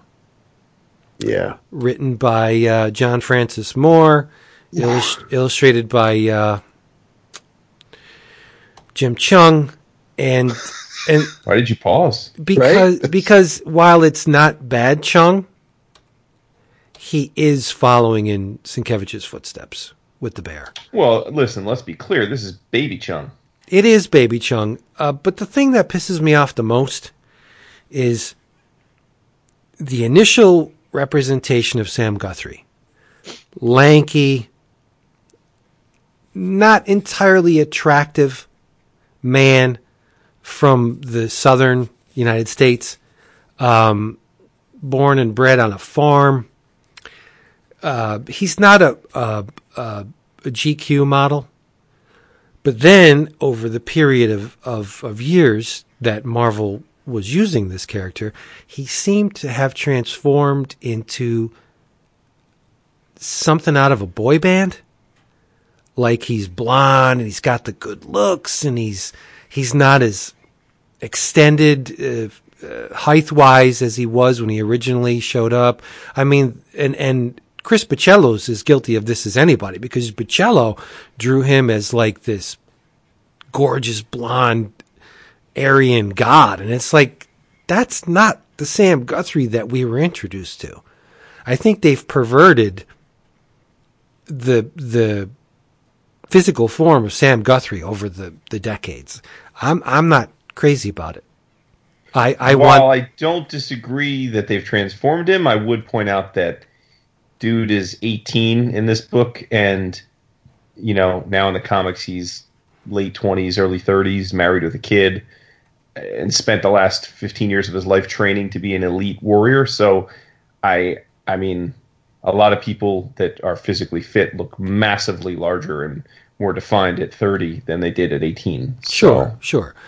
But this Chung representation of Sam, I would peg him no older than Impulse. I mean, he looks like a freaking baby in this book. He does. He does. He's a youngin'. Yeah, I'm not having it. And Danny looks like Elektra. Yeah. Yeah, I can't speak on it, so. You didn't read it? No.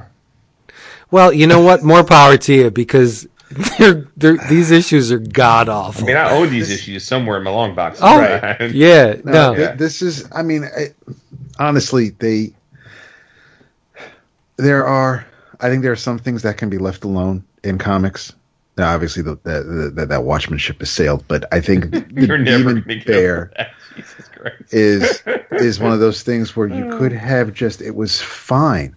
It didn't. I don't think. Yes, obviously things get retconned. Everybody has an idea that they could use. Someone reads a comic book from 30 years ago, or Captain Tootsie makes a return in Savage Dragon. People find things and use it, and it's like, hey, this hasn't been touched on in over 20 years. My kid's in college now, and I figure, you know what? Let me touch on this story that was out before he was born, and these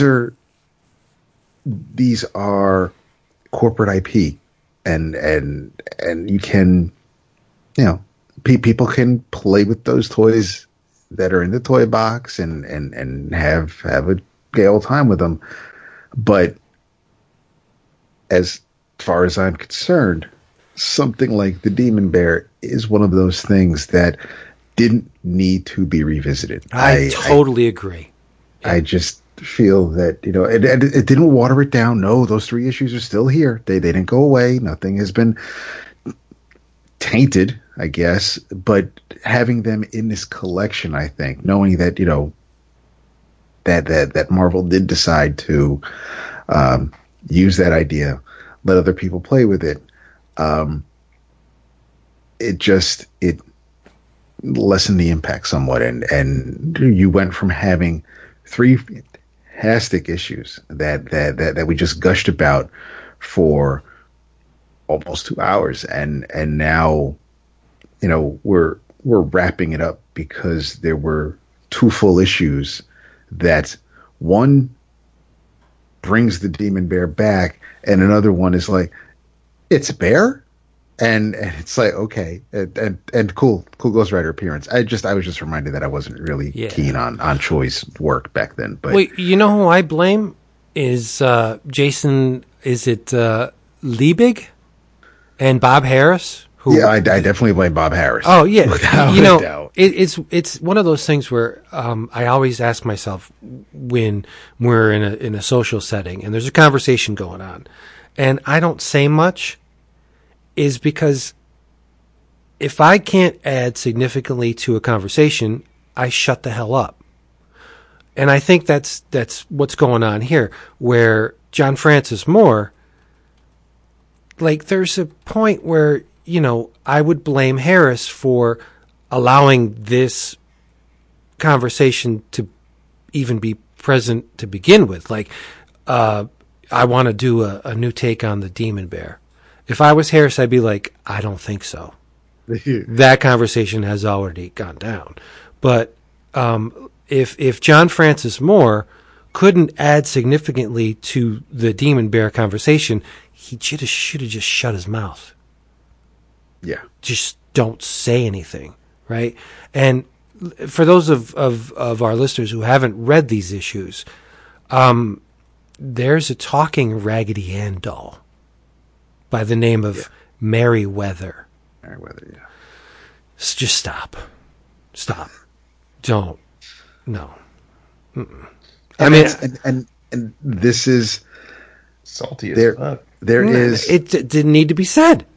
The only time the bear comes close to even looking like anything that may have come out of the flicking of his wrist when he cleans off his brushes, Sienkiewicz, is on the first double page spread. Other than that, it's what I'd fear if any other artist were to draw Claremont's original story. It's not, I mean, it looks, it's just, there's nothing supernatural about this. It's like Godzilla rolling through town. It's right. just, it's not, it doesn't have that it's missing so much of what made the original story. Yeah, because it's taken from a concept and turned into a kaiju. It's just a giant. It's just a giant monster. Yeah. And that one Bukkake page where it looks like everybody's coming on the bear. Like, what is going on here? Yeah. Yes. Yeah, it's bad. Well, let's not besmirch the beautiful 3 issues and analysis then with too much stuff. All right. Yeah, you're level-headed. You're good. But those 2 issues. No. Those that issue of X-Force and of X-Force, I think 99, and this issue from 2008 of X-Force number 10, this collection does include the beautiful variant covers by Sienkiewicz. Oh, sure. Because if you are going to give us a Demon Bear story, you damn well better have the original artist drawing some art. Mm-hmm. See, all right, and not to beat a dead horse, but so we get X-Force 99. That introduces a further extrapolation on the Demon Bear saga, but there's no X-Force 100. So you get this because they vanquished the bear, right? But you get it doesn't make sense. Well, listen, let's just be real clear here. Again, like, let's not overthink this. This stuff is in this trade because Marvel has a policy now where in order to do trades, they have to have a certain page count. Sure, so they routinely, and again, this, I don't want to turn this into a criticism of Marvel, but they routinely now are jank in that they throw this ephemera into these books to justify the page count and the price, and it's absurd. A lot of times they're throwing like origin issues in, or random piecemeal issues that tie into this stuff. So, this is filler junk from bad runs of the books. Like, it doesn't. It's true, but it leaves you at a loss because the last page of this 99 says you got 4 aspects of Danny Moonstar. The original Cheyenne, you got the Valkyrie there, et cetera, and it says, to solve the riddle of 4 Danny Moonstars, X-Force must brave the dangers of the Dark Cathedral. Be here in our double-sized 100th issue. And then it goes to X-Force from 2008. Like, as a reader, if I wasted the time reading this thing and there's no payoff, like, you leave me hanging, that's not cool. Well, I think, I mean, for me, this wasn't a collection of New Mutants from 1991. No. You weren't getting, but it was just giving you, which is why I was saying about the whole. They did that with the Warlock pages, and then issue 20 ends with Warlock's going to show up next month.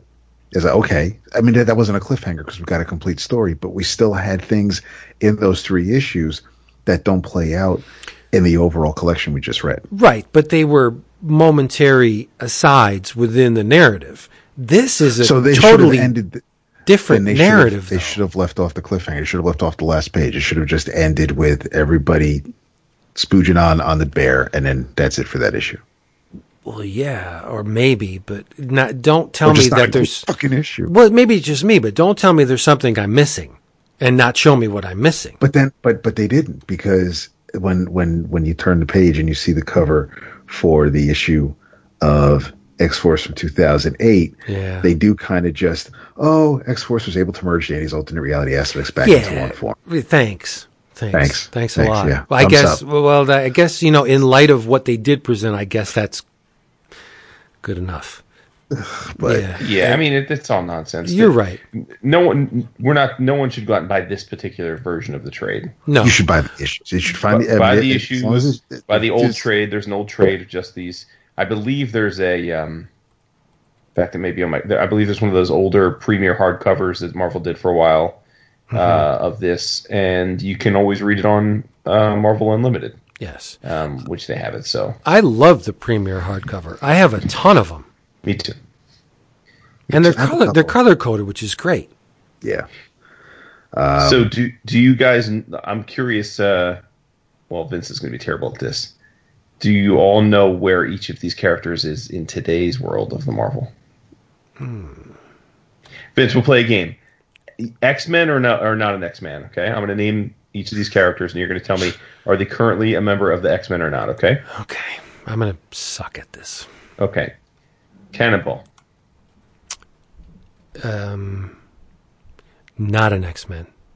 Correct. He's a member of the X-Force. Knew that. Also married with a kid. Do you remember who he's married to? Did he marry Lila Cheney? I think Nah, dude. No. Okay. Go ahead. He married I don't know. He smashes Smasher. Smasher is the no shit. The Imperial Guard woman that's is a member of the Avengers during the Hickman run. Okay. Yeah, and they have a kid named Josiah. That's right. Yes. That's right. All right, Vince. Bobby DaCosta, X-Man, not an X-Man. Oh, not an X-Man. Correct. I remember last seeing him at the end of Avengers: No Surrender. Correct. I'm sure he showed up. He hasn't shown up since then. No, he now operates as Citizen X. Right. He's old because through a Fakakta thing, when he uses his powers now, he gets older, ages his body, so he's like middle aged now. He was the supreme leader of AIM for a long time, but that all went away when they did the whole secret invasion thing. But yeah, not X-Men. So he's Tony Stark now. Pretty much, yeah. Okay. Amara Aquila, a.k.a. Magma. X-Man, not an X-Man. Not an X-Man. Really? Currently an X-Man, yes. Look at you. Danny Moonstar. X-Men, not an X-Men. Oh, Danny Moonstar, not an X-Man. Currently an X-Men. All right. 2 for 2. You're 2 and 2. 2 more to go. Magic, Ileana Rasputin. No, definitely not an X-Men. Currently an Shit! Currently one of the leaders, actually. And last but not least, Wolfsbane, Rain Sinclair.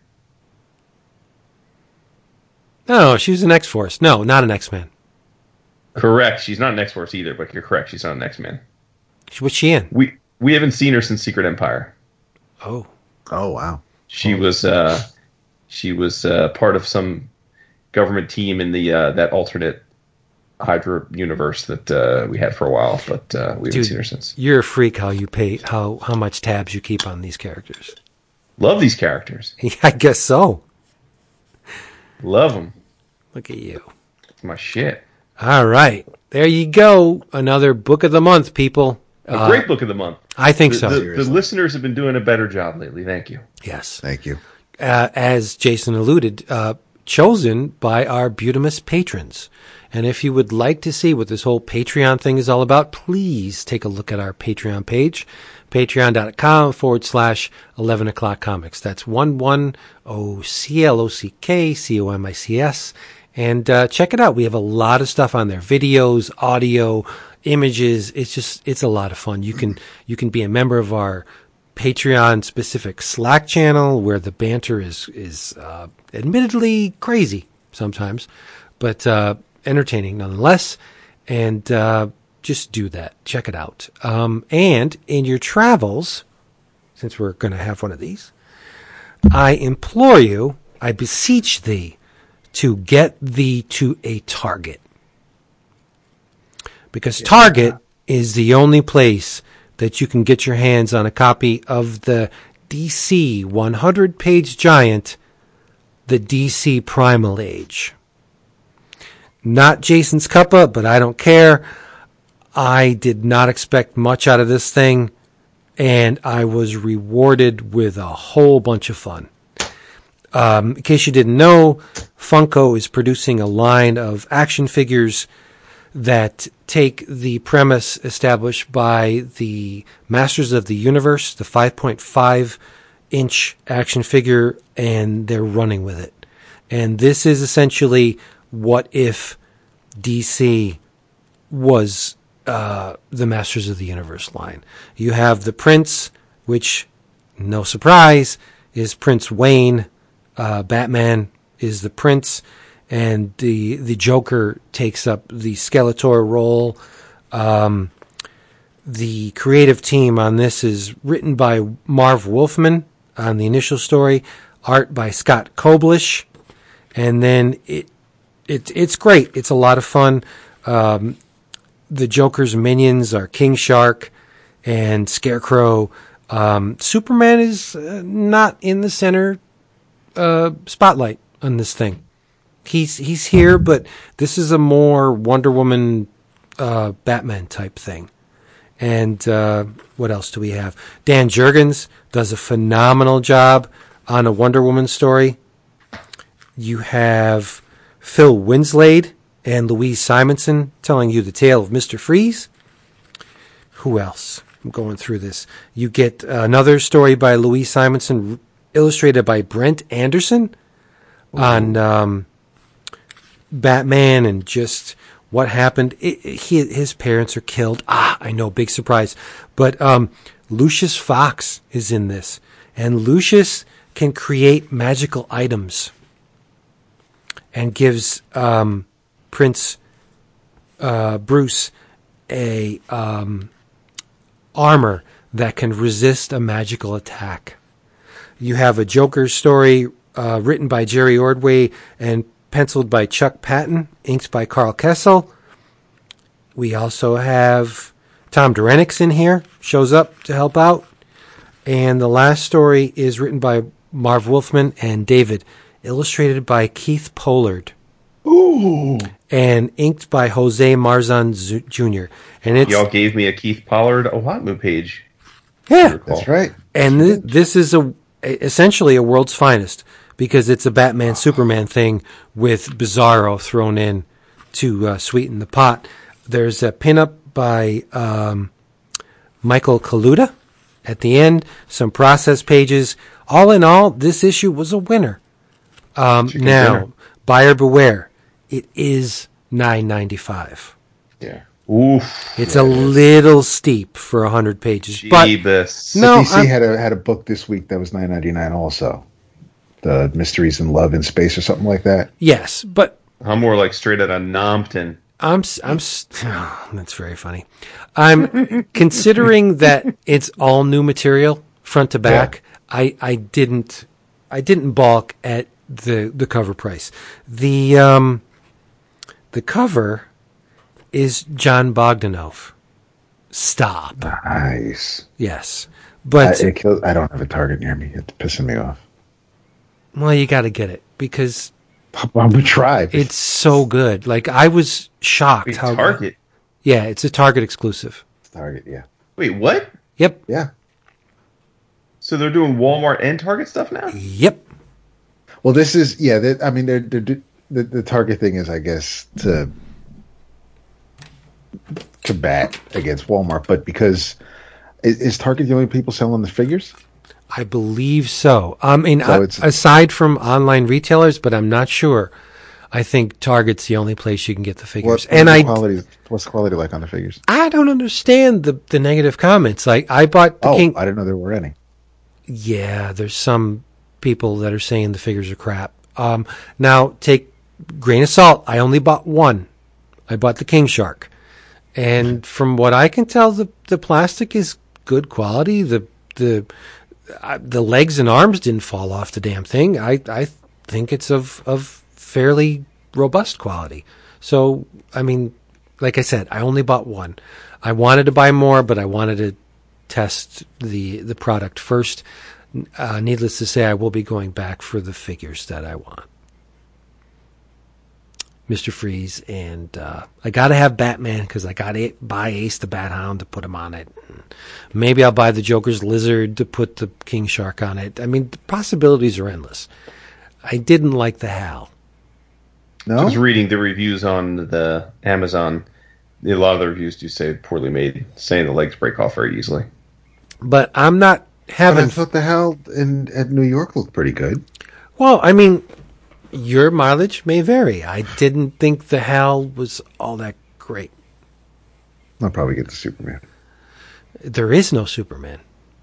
There's a Superman figure, really? Not in the initial wave, no. There's Superman, Aquaman, King Shark, Batman. I just said Superman, didn't I? You did. There is okay, scrub that from the record. There's a Batman, Scarecrow, King Shark, Mr. Freeze, Aquaman, Green Lantern, and Wonder Woman, and Joker. So there's 8 in the initial wave. Definitely caveat emptor here. You know, No, in terms of quality, because like I'm just looking like Amazon, the top review, 1 star, broke leg Batman. They got a package. They said they bought 3 Lion-O, Slith, and now Batman from Funko Set, and 2 had broken legs, 1 had a broken tail. The next review, He-Man meets Batman, Holy Brittle Batman, looks rugged in the package, but the leg was broken within minutes taken out of the package. Next one, flea market quality, very sad. Leg and arm broke off after a few minutes of playing. So, point being, if you're going to take it out gently and display it, it's probably fine. But if you're going to move it or articulate it or play it, it looks like they do have a legitimate quality. Well, admittedly, I opened the package and I looked at it and touched it and loved it and put it on the shelf. I'm not having so battle royales with these things. Yeah. But I love the sculpt on the King Shark. I think it's great. I mean, obviously that's the one I bought first because Sword of Aquaman. I love the damn King Shark. And no, I think the figures, at least from my vantage point, are wonderful, and I'm going to buy more. But more importantly, the book, the DC Primal Age 100-page giant, is great, and I think you should check it out. Nice. Yep. Okay, in your travels, because it has a foreword by Bill Sienkiewicz, and I was flipping through it today. The Collected Popey, Volume 1, The Enchanted World. This is a beaut of a collection. There are... From who? Oh, it's from Lionforge. And it's oversized.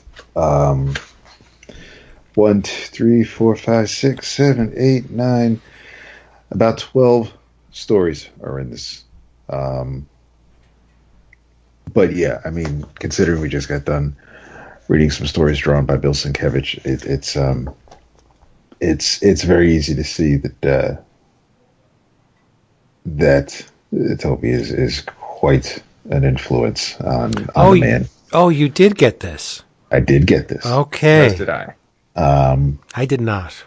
I know you were. Yeah, you were contemplating it. I was on the fence, but you were. Whatever the case, I didn't get it.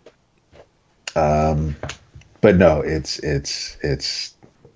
gorgeous, and it's black and white. Pages are nice and slick, but the images on these pages are just mesmerizing. So, if you can get this, it is absolutely fantastic. This first volume collects 11 short fantasy tales, originally published as Black and Tans, Krull, and A Minor God, presented here for the first time in English. Yeah, I can't wait to dig into that. With the spot varnish cover, Vince. That's some classy stuff. 'Tis a beaut. Nice. In your travels, we haven't sung its praises in a while, so it's time to again, and that is Mr. Tom King's Batman. He's been doing some crazy stuff the last few issues in what is called the Nightmares arc with a K, like Dark Knight Nightmares. Basically, this is this Tom's whole 105 issue run is going to be about Bane and his long game plan to break the Bat. And at present, Batman is chained up and being fed a continuous supply of a version of the Scarecrow venom to induce vivid, vicious nightmares and drive him insane. Now, he doesn't know that, at least not yet. And we're going to get a lot of one-shot issues drawn by different artists that are different nightmares that Bruce would have. Started with issue 61. We've now had 3 issues, 61, 62, 63. Now in 63, thanks to some kind of intervention by someone that is, in Bruce's mind, John Constantine, although it's not John Constantine, he figures out in 63 that he is in fact being messed with, and that he's this isn't reality, but it's been a lot of fun, and I know that Tom is getting to work with different artists in each issue, and he, as he said on our show and other shows, he tries to write the story to fit the artist.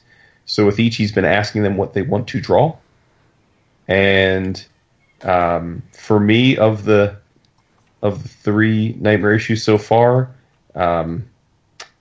probably not surprising, Mitch Garrett's issue visually was the most stunning, which involved Professor Pig. But it's the long talk about the long game. I just can't, it's hard to believe that he's weaving so many of these things together in this long of a story. I also know that shout out to our buddy Daryl Taylor. He had Tom on this week on his Batman podcast, and it was a good chat because they're very good friends, obviously, and he just kind of did a little quick Q&A with him about some of the controversial stuff that's been going on. I not admittedly I was oblivious to this, but I guess Tom was taken to task, by a bunch of people over the latest issue of the 100-page Giants, and it's pretty baffling to me, I guess, just knowing the guy, that there were some accusations of like misogyny and stuff, and it's just the craziest thing ever because we all know, right? I mean, like Tom. First of all, Tom's a seriously woke liberal dude. Like number one, he's got a great marriage and is the furthest from misogynist I could ever imagine.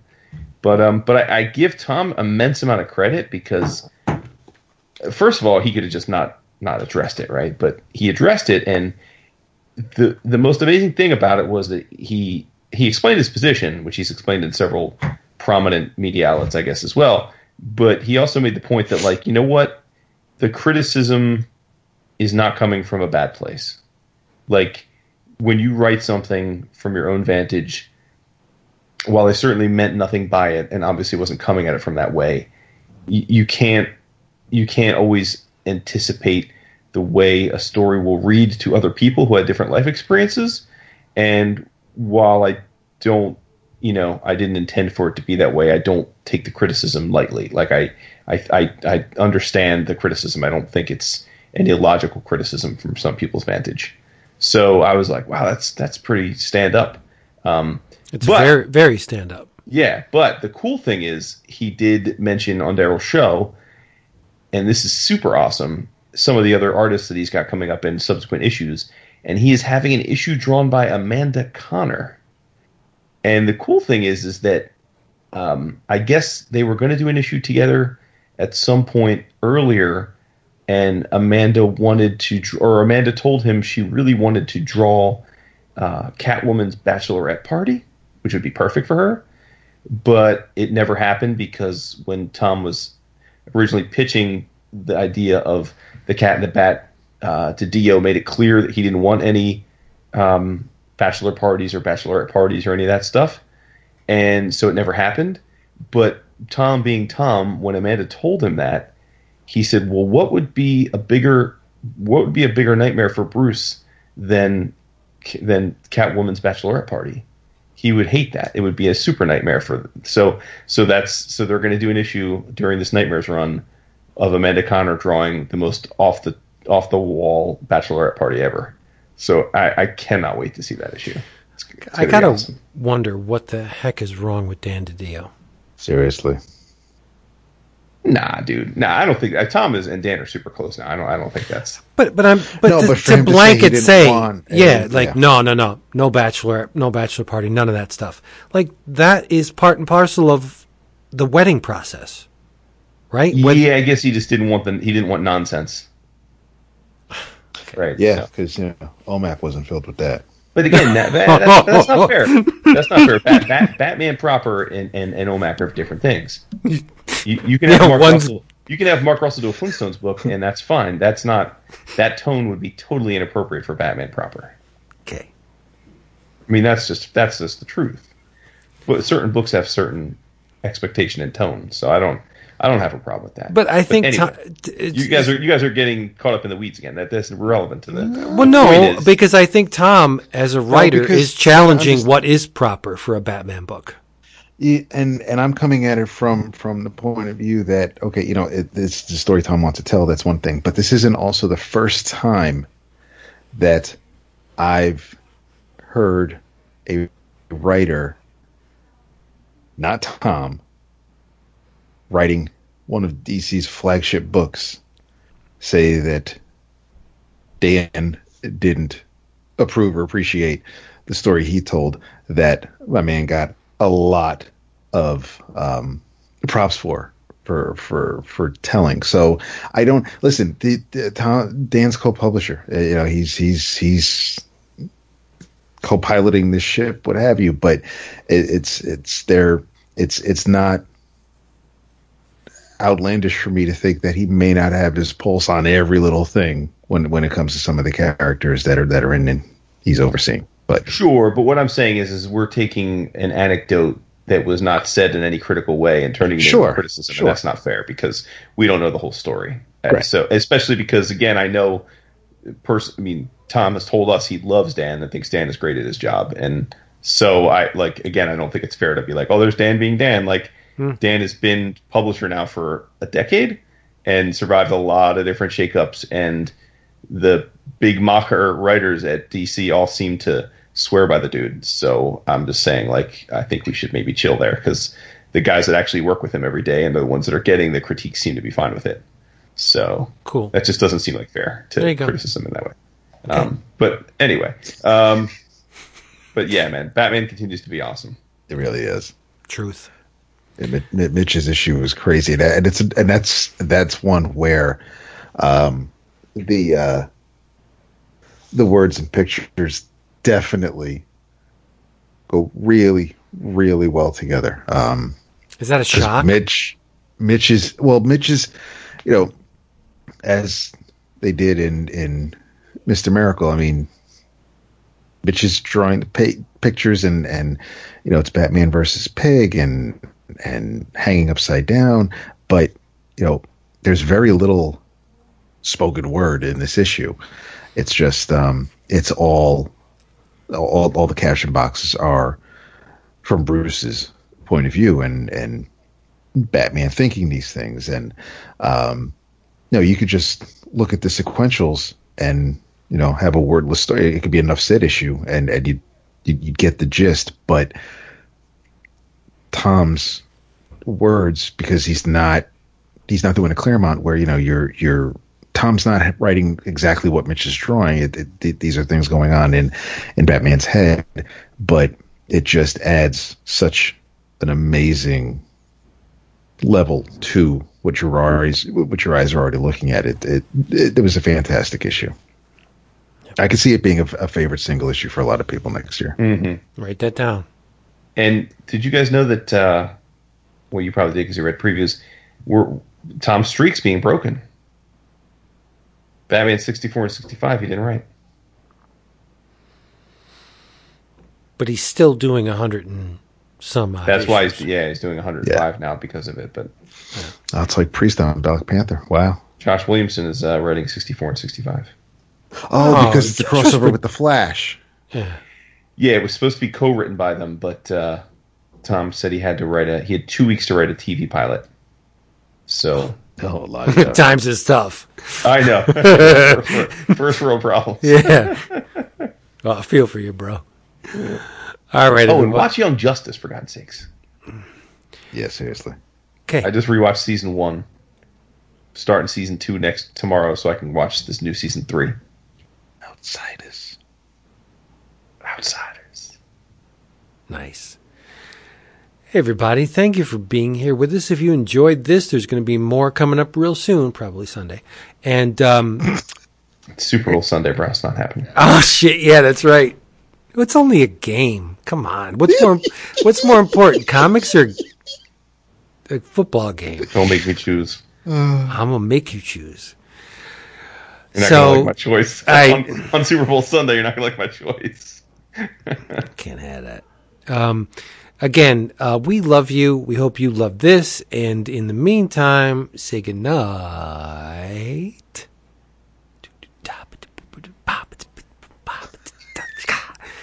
Dude, this Maker's Mark is friggin' good. Seriously, it's really good. Whew. David. Did you just say David? Because you cut out. Oh, did I? Maybe I said heard... David, but I'll say it again. David. You'd never get in this. You're so crazy. Damn. Well, you're too drunk to remember where you left off anyway. Dude, I'm not drunk.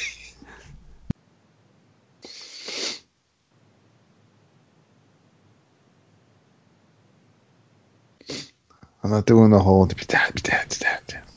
You did say tonight. You didn't. I did. Oh, you did? I didn't hear it. This is part of it. Oh. I don't know. It's hard to tell. It's a tough one. You know what? We need a radio button on the website. Did David meet the Say Goodnight challenge? Yes or no? Nobody likes you. Everybody's going to say no. It's so good. Yeah, nobody likes you. Are you kidding me? That ain't true at all.